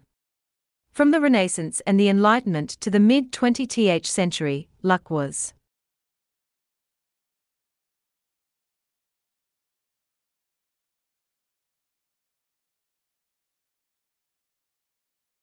something to be mastered, dominated, and controlled. Everyone agreed that you should do what you could, not focus on what you couldn't. Ralph Waldo Emerson captured this ethos when he wrote, "Shallow men believe in luck, believe in circumstances. Strong men believe in cause and effect." In 1912, after he became the first explorer to reach the South Pole, Roald Amundsen wrote, "Victory awaits him who has everything in order, luck, people call it." No one pretended that misfortune didn't exist, but prior generations believed in making their own luck by working hard. If you believe your life is mainly a matter of chance, why read this book? Learning about startups is worthless if you're just reading stories about people who won the lottery.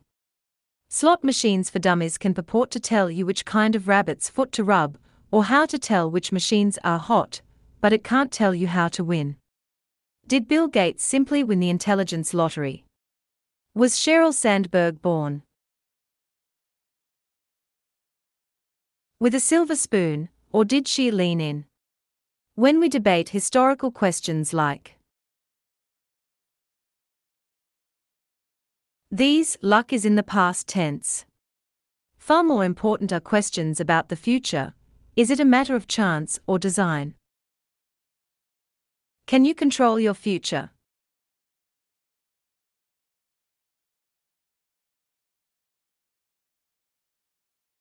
You can expect the future to take a definite form, or you can treat it as hazily uncertain. If you treat the future as something definite, it makes sense to understand it in advance and to work to shape it. But if you expect an indefinite future ruled by randomness, you'll give up on trying to master it. Indefinite attitudes to the future explain what's most dysfunctional in our world today. Process trumps substance. When people lack concrete plans to carry out, they use formal rules to assemble a portfolio of various options. This describes Americans today. In middle school, we're encouraged to start hoarding extracurricular activities. In high school, ambitious students compete even harder to appear omnicompetent. By the time a student gets to college, he's spent a decade curating a bewilderingly diverse resume to prepare for a completely unknowable future. Come what may, he's ready for nothing in particular. A definite view, by contrast, favors firm convictions. Instead of pursuing many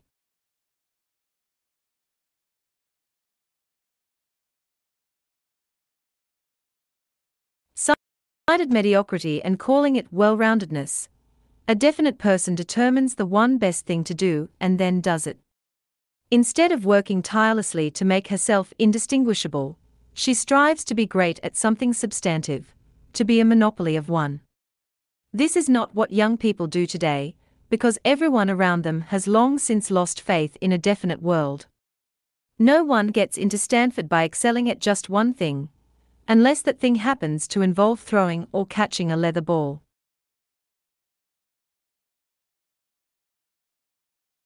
You can also expect the future to be either better or worse than the present. Optimists welcome the future, pessimists fear it. Combining these possibilities yields 4 views. Indefinite pessimism.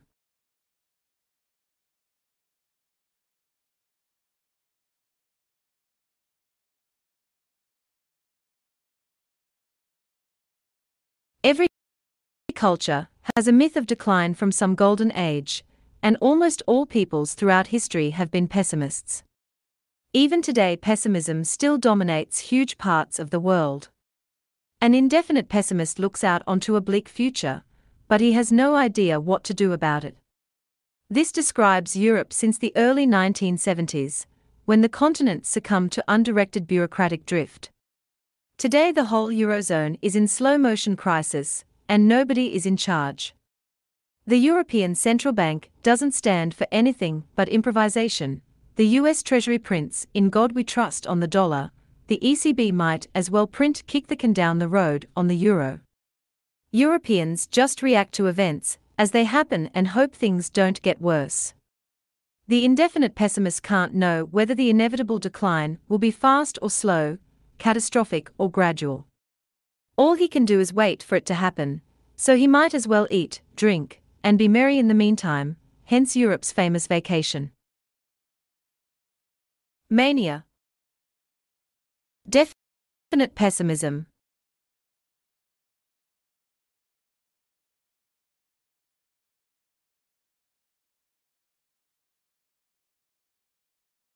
A definite pessimist believes the future can be known, but since it will be bleak, he must prepare for it.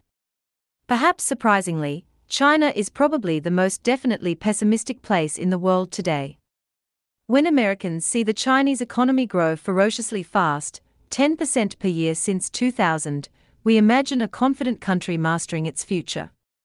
But that's because Americans are still optimists, and we project our optimism onto China. From China's viewpoint, economic growth cannot come fast enough. Every other country is afraid that China is going to take over the world. China is the only country afraid that it won't. China can grow so fast only because its starting base is so low. The easiest way for China to grow is to relentlessly copy what has already worked in the West. And that's exactly what it's doing, executing definite plans by burning ever more coal to build ever more factories and skyscrapers. But with a huge population pushing resource prices higher, there's no way Chinese living standards can ever actually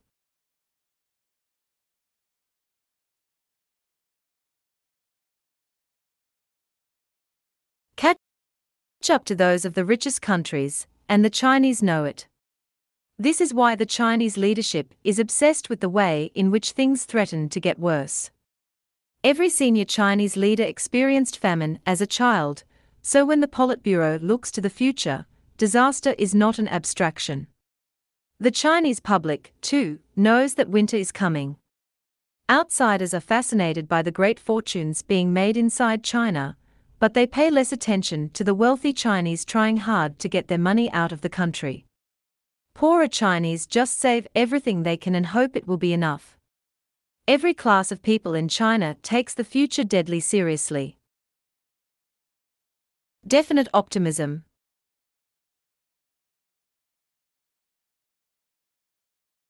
To a definite optimist, the future will be better than the present if he plans and works to make it better. From the 17th century through the 1950s and 60s, definite optimists led the Western world. Scientists, engineers, doctors, and businessmen made the world richer, healthier, and more long-lived than previously imaginable.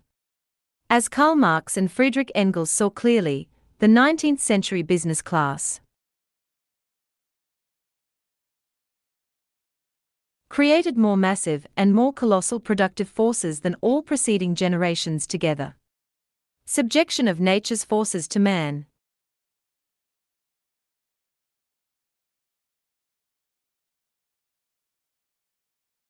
Machinery, application of chemistry to industry and agriculture, steam navigation, railways, electric telegraphs, clearing of whole continents for cultivation, canalization of rivers, whole populations conjured out of the ground. What earlier century had even a presentiment that such productive forces slumbered in the lap of social labor?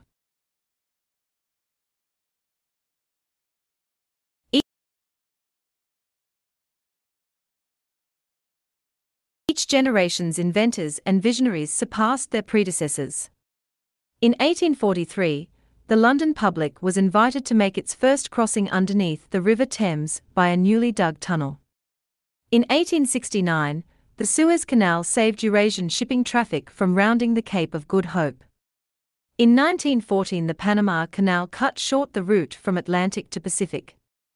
Even the Great Depression failed to impede relentless progress in the United States, which has always been home to the world's most far-seeing definite optimists. The Empire State Building was started in 1929 and finished in 1931. The Golden Gate Bridge was started in 1933 and completed in 1937. The Manhattan Project was started in 1941 and had already produced the world's first nuclear bomb by 1945. Americans continued to remake the face of the world in peacetime. The interstate highway system began construction in 1956, and the first 20,000 miles of road were open for driving by 1965. Definite planning even went beyond the surface of this planet. NASA's Apollo program began in 1961 and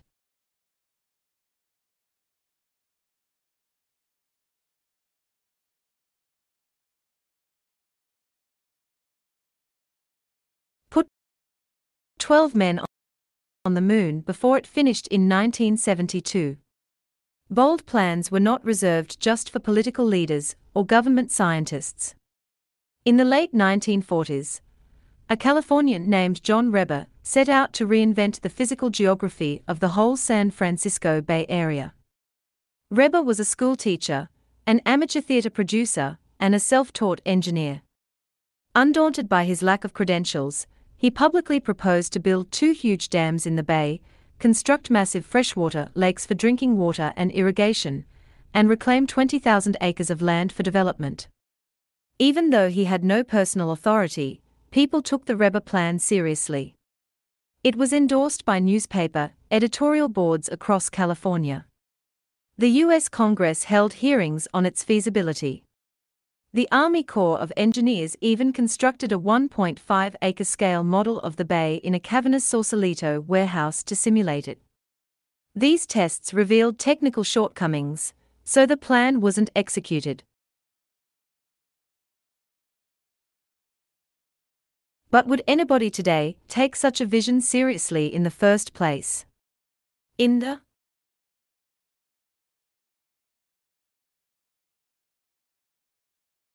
1950s, people welcomed big plans and asked whether they would work. Today, a grand plan coming from a school teacher would be dismissed as cranky, and a long-range vision coming from anyone more powerful would be derided as hubris. You can still visit the Bay model in that Sausalito warehouse, but today it's just a tourist attraction. Big plans for the future have become archaic curiosities. In the 1950s, Americans thought big plans for the future were too important to be left to experts.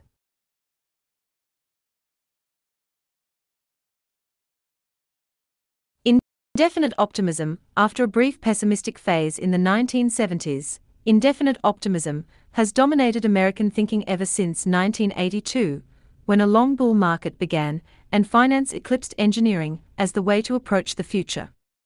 To an indefinite optimist, the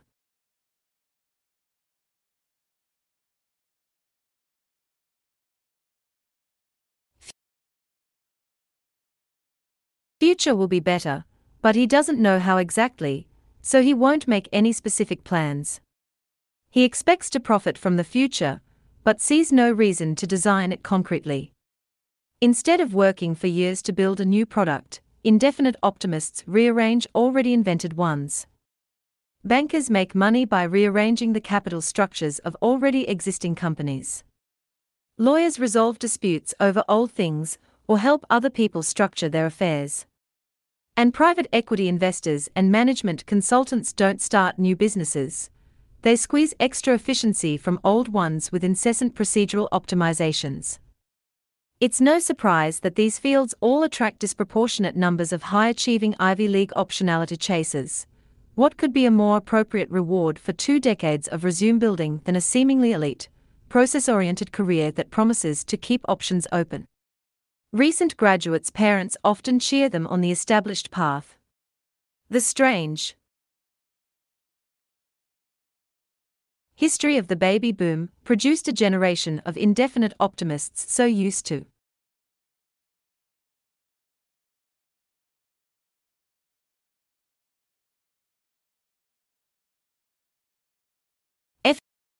effortless progress that they feel entitled to it.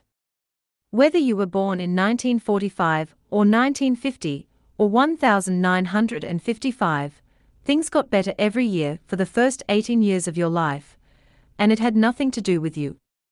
Technological advance seemed to accelerate automatically, so the boomers grew up with great expectations, but few specific plans for how to fulfill them. Then, when technological progress stalled in the 1970s, increasing income inequality came to the rescue of the most elite boomers.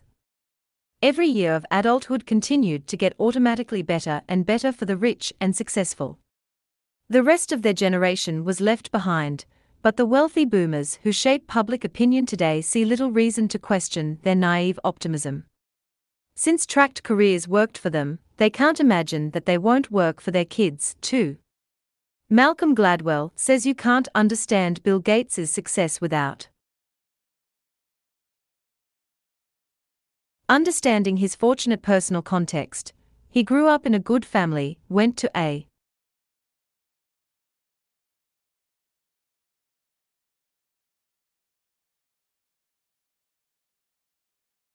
private school equipped with a computer lab, and counted Paul Allen as a childhood friend.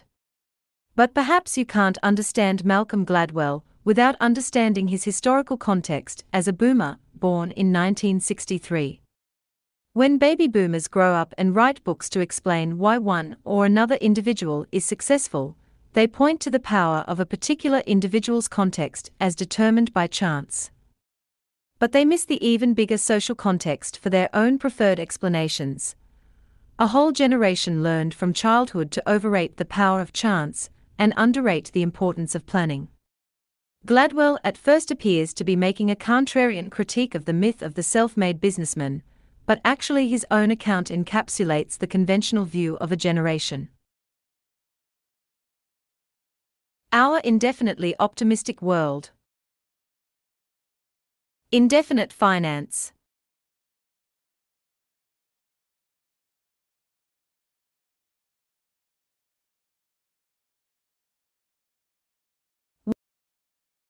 While a definitely optimistic future would need engineers to design underwater cities and settlements in space, an indefinitely optimistic future calls for more bankers and lawyers.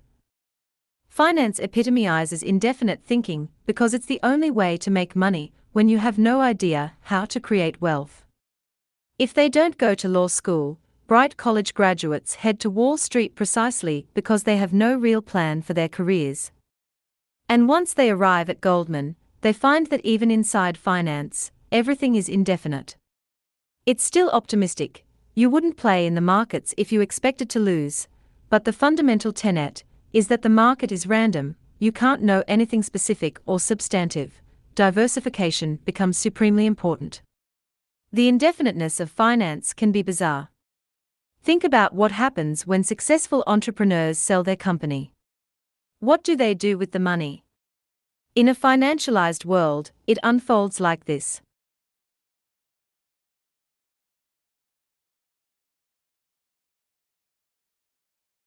The founders don't know what to do with it, so they give it to a large bank. The bankers don't know what to do with it, so they diversify by spreading it across a portfolio of institutional investors. Institutional investors don't know what to do with their managed capital, so they diversify by amassing a portfolio of stocks. Companies try to increase their share price by generating free cash flows.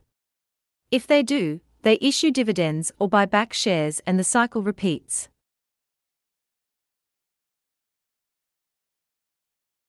At no point does anyone in the chain know what to do with money in the real economy. But in an indefinite world, people actually prefer unlimited optionality. Money is more valuable than anything you could possibly do with it. Only in a definite future is money a means to an end, not the end itself. Indefinite politics.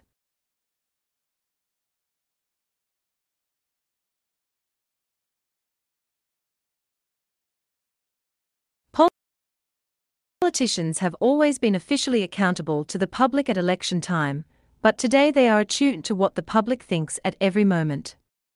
Modern polling enables politicians to tailor their image to match pre-existing public opinion exactly, so for the most part, they do. Nate Silver's election predictions are remarkably accurate, but even more remarkable is how big a story they become every 4 years. We are more fascinated today by statistical predictions of what the country will be thinking in a few weeks' time than by visionary predictions of what the country will look like 10 or 20 years from now. And it's not just the electoral process, the very character of government has become indefinite, too. The government used to be able to coordinate complex solutions to problems like atomic weaponry and lunar exploration. But today, after 40 years of indefinite creep, the government mainly just provides insurance. Our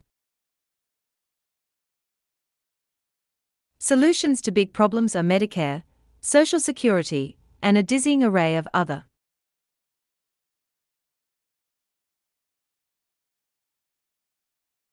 Transfer payment programs. It's no surprise that entitlement spending has eclipsed discretionary spending every year since 1975. To increase discretionary spending, we'd need definite plans to solve specific problems. But according to the indefinite logic of entitlement spending, we can make things better just by sending out more checks. Indefinite philosophy.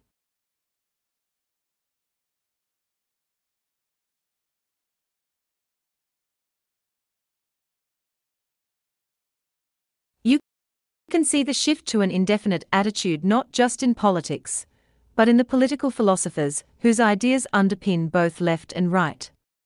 The philosophy of the ancient world was pessimistic. Plato, Aristotle, Epicurus, and Lucretius all accepted strict limits on human potential. The only question was how best to cope with our tragic fate. Modern philosophers have been mostly optimistic. From Herbert Spencer on the right and Hegel in the center to Marx on the left, the 19th century shared a belief in progress. Remember Marx and Engels's encomium to the technological triumphs of capitalism from this page. These thinkers expected material advances to fundamentally change human life for the better. They were definite optimists. In the late 20th century, indefinite philosophies came to the fore. The two dominant political thinkers, John Rawls and Robert Nozick, are usually seen as stark opposites. On the egalitarian left, Rawls was concerned with questions of fairness and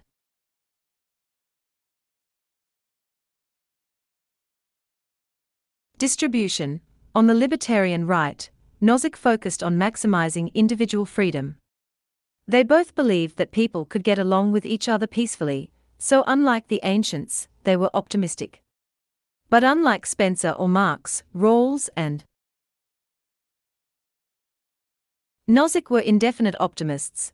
They didn't have any specific vision of the future.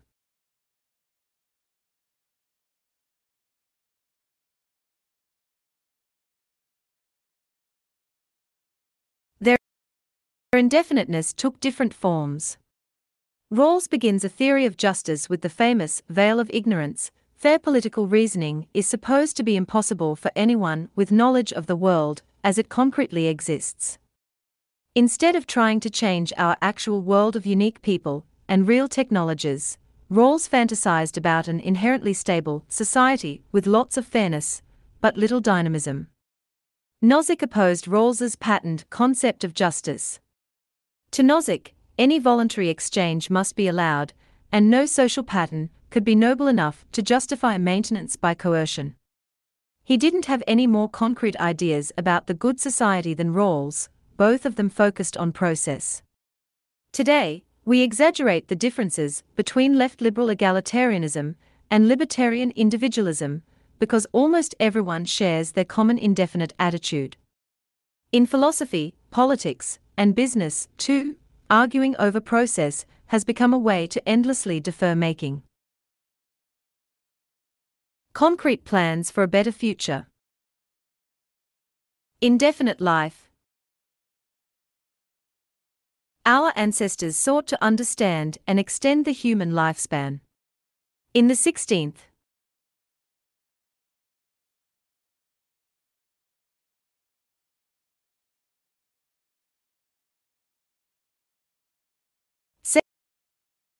century, conquistadors searched the jungles of Florida for a fountain of youth.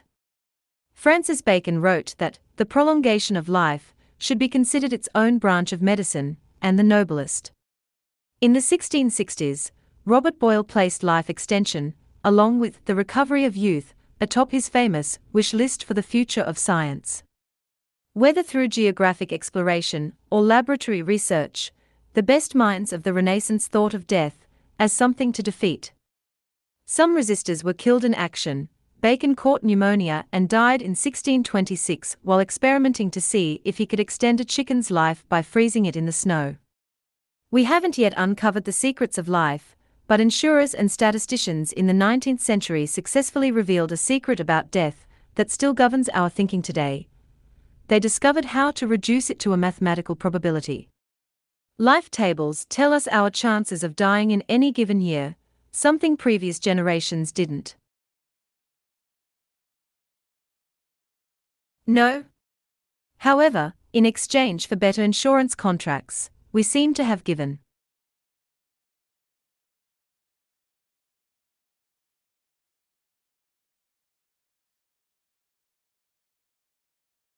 up the search for secrets about longevity.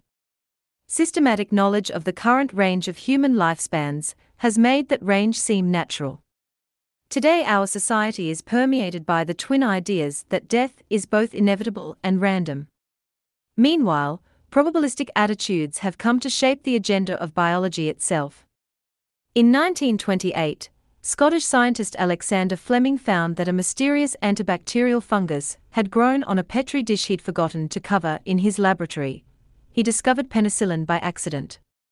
Scientists have sought to harness the power of chance ever since. Modern drug discovery aims to amplify Fleming's serendipitous circumstances a millionfold. Pharmaceutical companies search through combinations of molecular compounds at random, hoping to find a hit. But it's not working as well as it used to. Despite dramatic advances over the past 2 centuries, in recent decades biotechnology hasn't met the expectations of investors or patients. Irum's law, that's Moore's law backward, observes that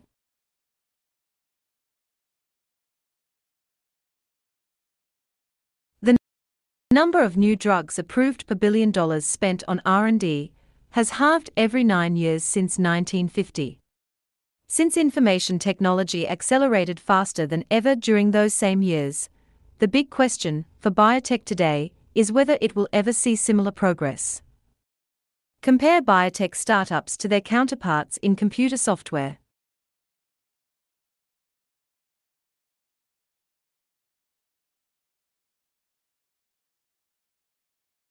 Biotech startups are an extreme example of indefinite thinking. Researchers experiment with things that just might work instead of refining definite theories about how the body's systems operate.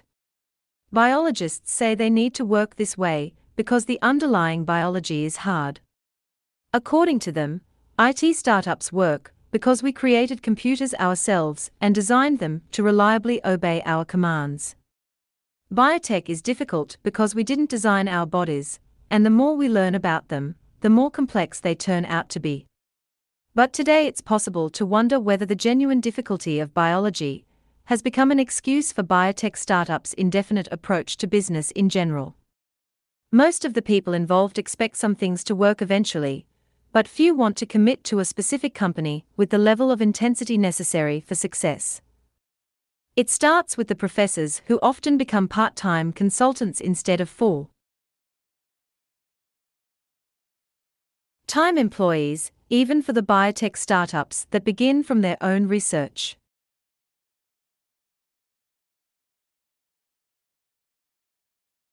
Then everyone else imitates the professor's indefinite attitude. It's easy for libertarians to claim that heavy regulation holds biotech back, and it does, but indefinite optimism may pose an even greater challenge for the future of biotech. Is indefinite optimism even possible? What kind of future will our indefinitely optimistic decisions bring about? If American households were saving, at least they could expect to have money to spend later. And if American companies were investing, they could expect to reap the rewards of new wealth in the future. But US households are saving almost nothing. And US companies are letting cash pile up on their balance sheets without investing in new projects, because they don't have any concrete plans for the future.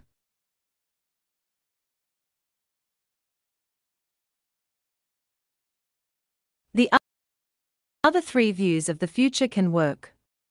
Definite optimism works when you build the future you envision. Definite pessimism works by building what can be copied without expecting anything new. Indefinite pessimism works because it's self-fulfilling. If you're a slacker with low expectations, they'll probably be met. But indefinite optimism seems inherently unsustainable.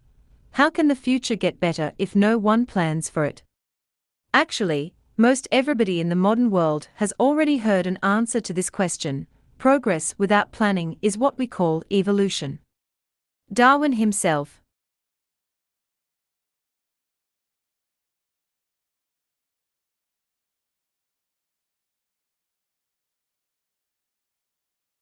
wrote that life tends to progress without anybody intending it. Every living thing is just a random iteration on some other organism, and the best iterations win. Darwin's theory explains the origin of trilobites and dinosaurs, but can it be extended to domains that are far removed? Just as Newtonian physics can't explain black holes or the Big Bang, it's not clear that Darwinian biology should explain how to build a better society, or how to create a new business out of nothing. Yet in recent years Darwinian, or pseudo-Darwinian, metaphors have become common in business. Journalists analogize literal survival in competitive ecosystems to corporate survival in competitive markets. Hence all the headlines like digital Darwinism, dot-com Darwinism, and survival of the clickiest. Even in engineering-driven Silicon Valley, the buzzwords of the moment call for building a lean startup that can adapt and evolve to an ever-changing environment. Would-be entrepreneurs are told that nothing can be known in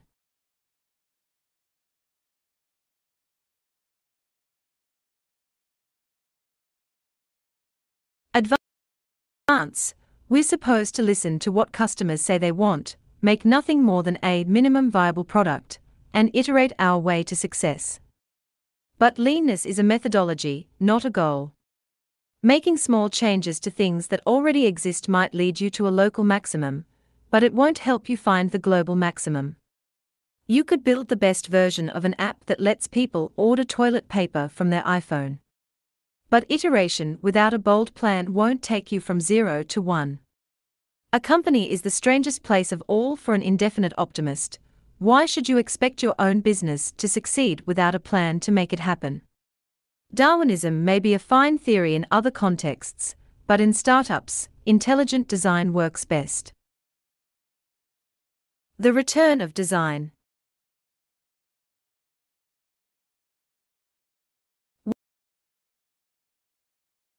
What would it mean to prioritize design over chance? Today, good design is an aesthetic imperative, and everybody from slackers to yuppies carefully curates their outward appearance. It's true that every great entrepreneur is first and foremost a designer. Anyone who has held an iDevice or a smoothly machined MacBook has felt the result of Steve Jobs' obsession with visual and experimental perfection. But the most important lesson to learn from Jobs has nothing to do with aesthetics. The greatest thing Jobs designed was his business. Apple imagined and executed definite multi-year plans to create new products and distribute them effectively.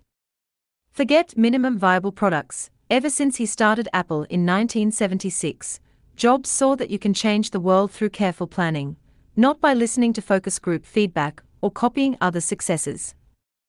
Long-term planning is often undervalued by our indefinite short-term world. When the first iPod was released in October 2001, industry analysts couldn't see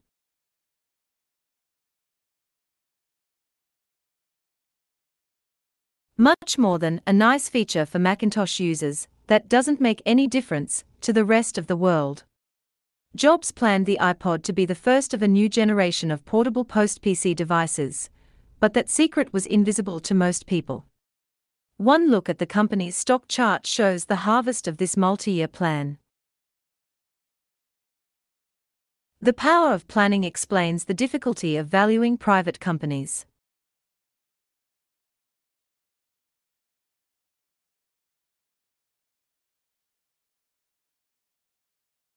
When a big company makes an offer to acquire a successful startup, it almost always offers too much or too little. Founders only sell when they have no more concrete visions for the company, in which case the acquirer probably overpaid. Definite founders with robust plans don't sell, which means the offer wasn't high enough. When Yahoo offered to buy Facebook for $1 billion in July 2006, I thought we should at least consider it. But Mark Zuckerberg walked into the board meeting and announced, "Okay, guys, this is just a formality, it shouldn't take more than 10 minutes. We're obviously not going to sell here." Mark saw where he could take the company, and Yahoo didn't. A business with a good definite plan will always be underrated in a world where people see the future as random. You are not a lottery ticket.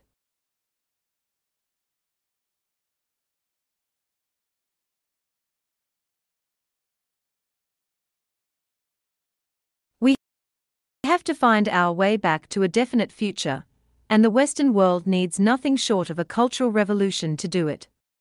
Where to start? John Rawls will need to be displaced in philosophy departments. Malcolm Gladwell must be persuaded to change his theories. And pollsters have to be driven from politics. But the philosophy professors and the Gladwells of the world are set in their ways, to say nothing of our politicians. It's extremely hard to make changes in those crowded fields, even with brains and good intentions. A startup is the largest endeavor over which you can have definite mastery. You can have agency not just over your own life, but over a small and important part of the world. It begins by rejecting the unjust tyranny of chance. You are not a lottery ticket. M. Follow the money.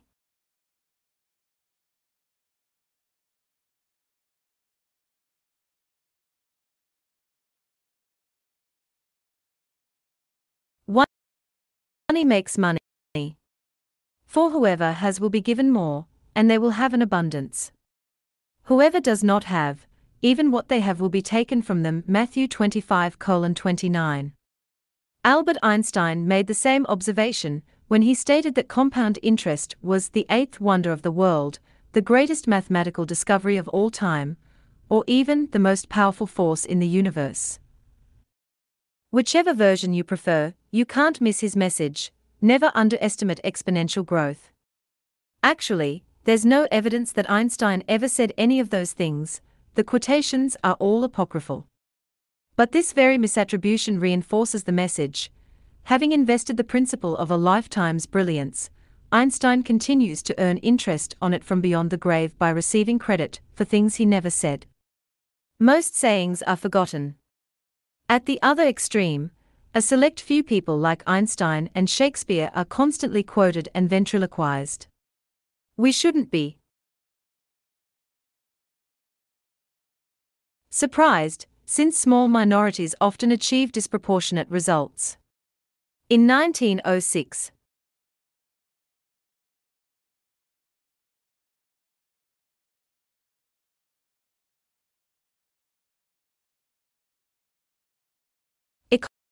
economist Wilfredo Pareto discovered what became the Pareto principle, or the 80-20 rule, when he noticed that 20% of the people owned 80% of the land in Italy, a phenomenon that he found just as natural as the fact that 20% of the pea pods in his garden produced 80% of the peas. This extraordinarily stark pattern, in which a small few radically outstrip all rivals, surrounds us everywhere in the natural and social world. The most destructive earthquakes are many times more powerful than all smaller earthquakes combined. The biggest cities dwarf all mere towns put together. And monopoly businesses capture more value than millions of undifferentiated competitors. Whatever Einstein did or didn't say, the power law, so named because exponential equations describe severely unequal distributions, is the law of the universe. It defines our surroundings so completely that we usually don't even see it. This chapter shows how the power law becomes visible when you follow the money in venture capital, where investors try to profit from exponential growth in early-stage companies. A few companies attain exponentially greater value than all others. Most businesses never need to deal with venture capital, but everyone needs to know exactly one thing that even venture capitalists struggle to understand: we don't live in a normal world, we live under a power law. The power law of venture capital.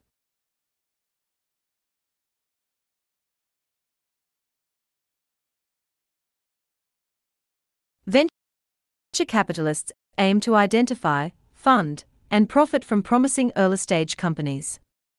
They raise money from institutions and wealthy people, pool it into a fund, and invest in technology companies that they believe will become more valuable. If they turn out to be right, they take a cut of the returns, usually 20%. A venture fund makes money when the companies in its portfolio become more valuable and either go public or get bought by larger companies.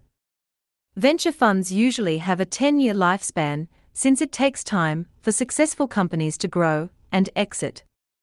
But most venture-backed companies don't IPO or get acquired, most fail, usually soon after they start. Due to these early failures, a venture fund typically loses money at first. VCs hope the value of the fund will increase dramatically in a few years' time, to break even and beyond, when the successful portfolio companies hit their exponential growth spurts and start to scale. The big question is when this takeoff will happen. For most funds, the answer is never. Most startups fail, and most funds fail with them. Every VC knows that his task is to find the companies that will succeed. However, even seasoned investors understand this phenomenon only superficially. They know companies are different, but they underestimate the degree of difference.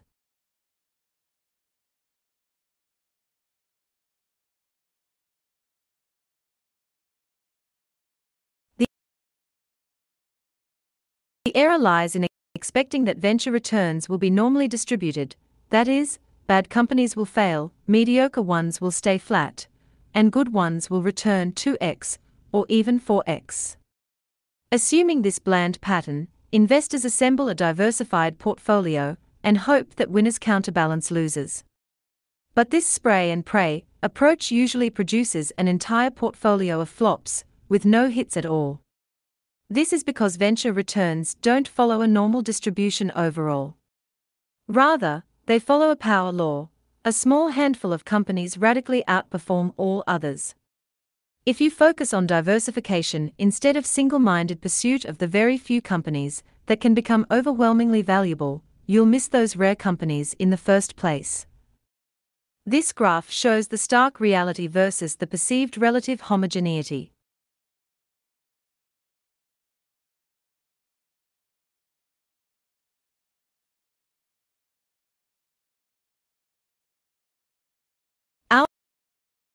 Our results at Founders Fund illustrate this skewed pattern. Facebook, the best investment in our 2005 fund, returned more than all the others combined. Palantir, the second best investment, is set to return more than the sum of every other investment aside from Facebook. This highly uneven pattern is not unusual. We see it in all our other funds as well. The biggest secret in venture capital is that the best investment in a successful fund equals or outperforms the entire rest of the fund combined. This implies two very strange rules for VCs. First, only invest in companies that have the potential to return the value of the entire fund. This is a scary rule, because it eliminates the vast majority of possible investments. Even quite successful companies usually succeed on a more humble scale. This leads to rule number 2, because rule number 1 is so restrictive, there can't be any other rules. Consider what happens when you break the first rule. Andreessen Horowitz invested $250,000 in Instagram in 2010. When Facebook bought Instagram just 2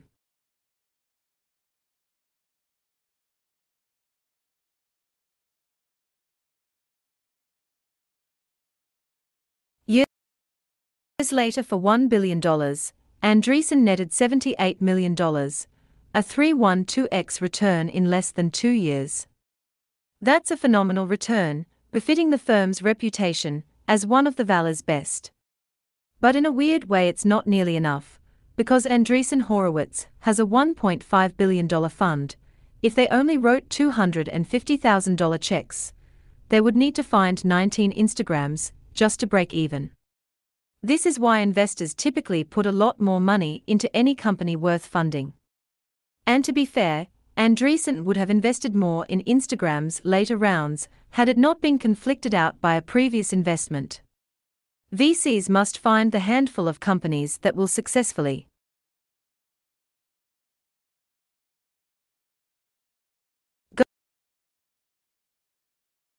go from 0 to 1 and then back them with every resource. Of course, No one can know with certainty ex ante which companies will succeed, so even the best VC firms have a portfolio. However, every single company in a good venture portfolio must have the potential to succeed at vast scale. At Founders Fund, we focus on 5 to 7 companies in a fund, each of which we think could become a multi-billion-dollar business based on its unique fundamentals. Whenever you shift from the substance of a business to the financial question of whether or not it fits into a diversified hedging strategy, venture investing starts to look a lot like buying lottery tickets. And once you think that you're playing the lottery, you've already psychologically prepared yourself to lose. Why people don't see the power law. Why would professional VCs, of all people, fail to see the power law? For one thing, it only becomes clear over time, and even technology investors too often live in the present. Imagine a firm invests in 10 companies with the potential to become monopolies, already an unusually disciplined portfolio. Those companies will look very similar in the early stages before exponential growth.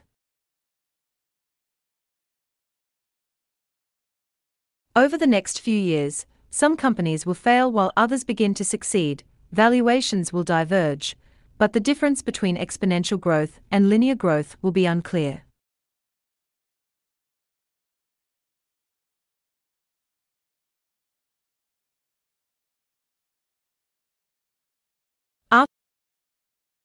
After 10 years, however, the portfolio won't be divided between winners and losers, it will be split between one dominant investment and everything else. But no matter how unambiguous the end result of the power law, it doesn't reflect daily experience. Since investors spend most of their time making new investments and attending to companies in their early stages, most of the companies they work with are by definition average. Most of the differences that investors and entrepreneurs perceive every day are between relative levels of success, not between exponential dominance and failure. And since nobody wants to give up on an investment, VCs usually spend even more time on the most problematic companies than they do on the most obviously successful.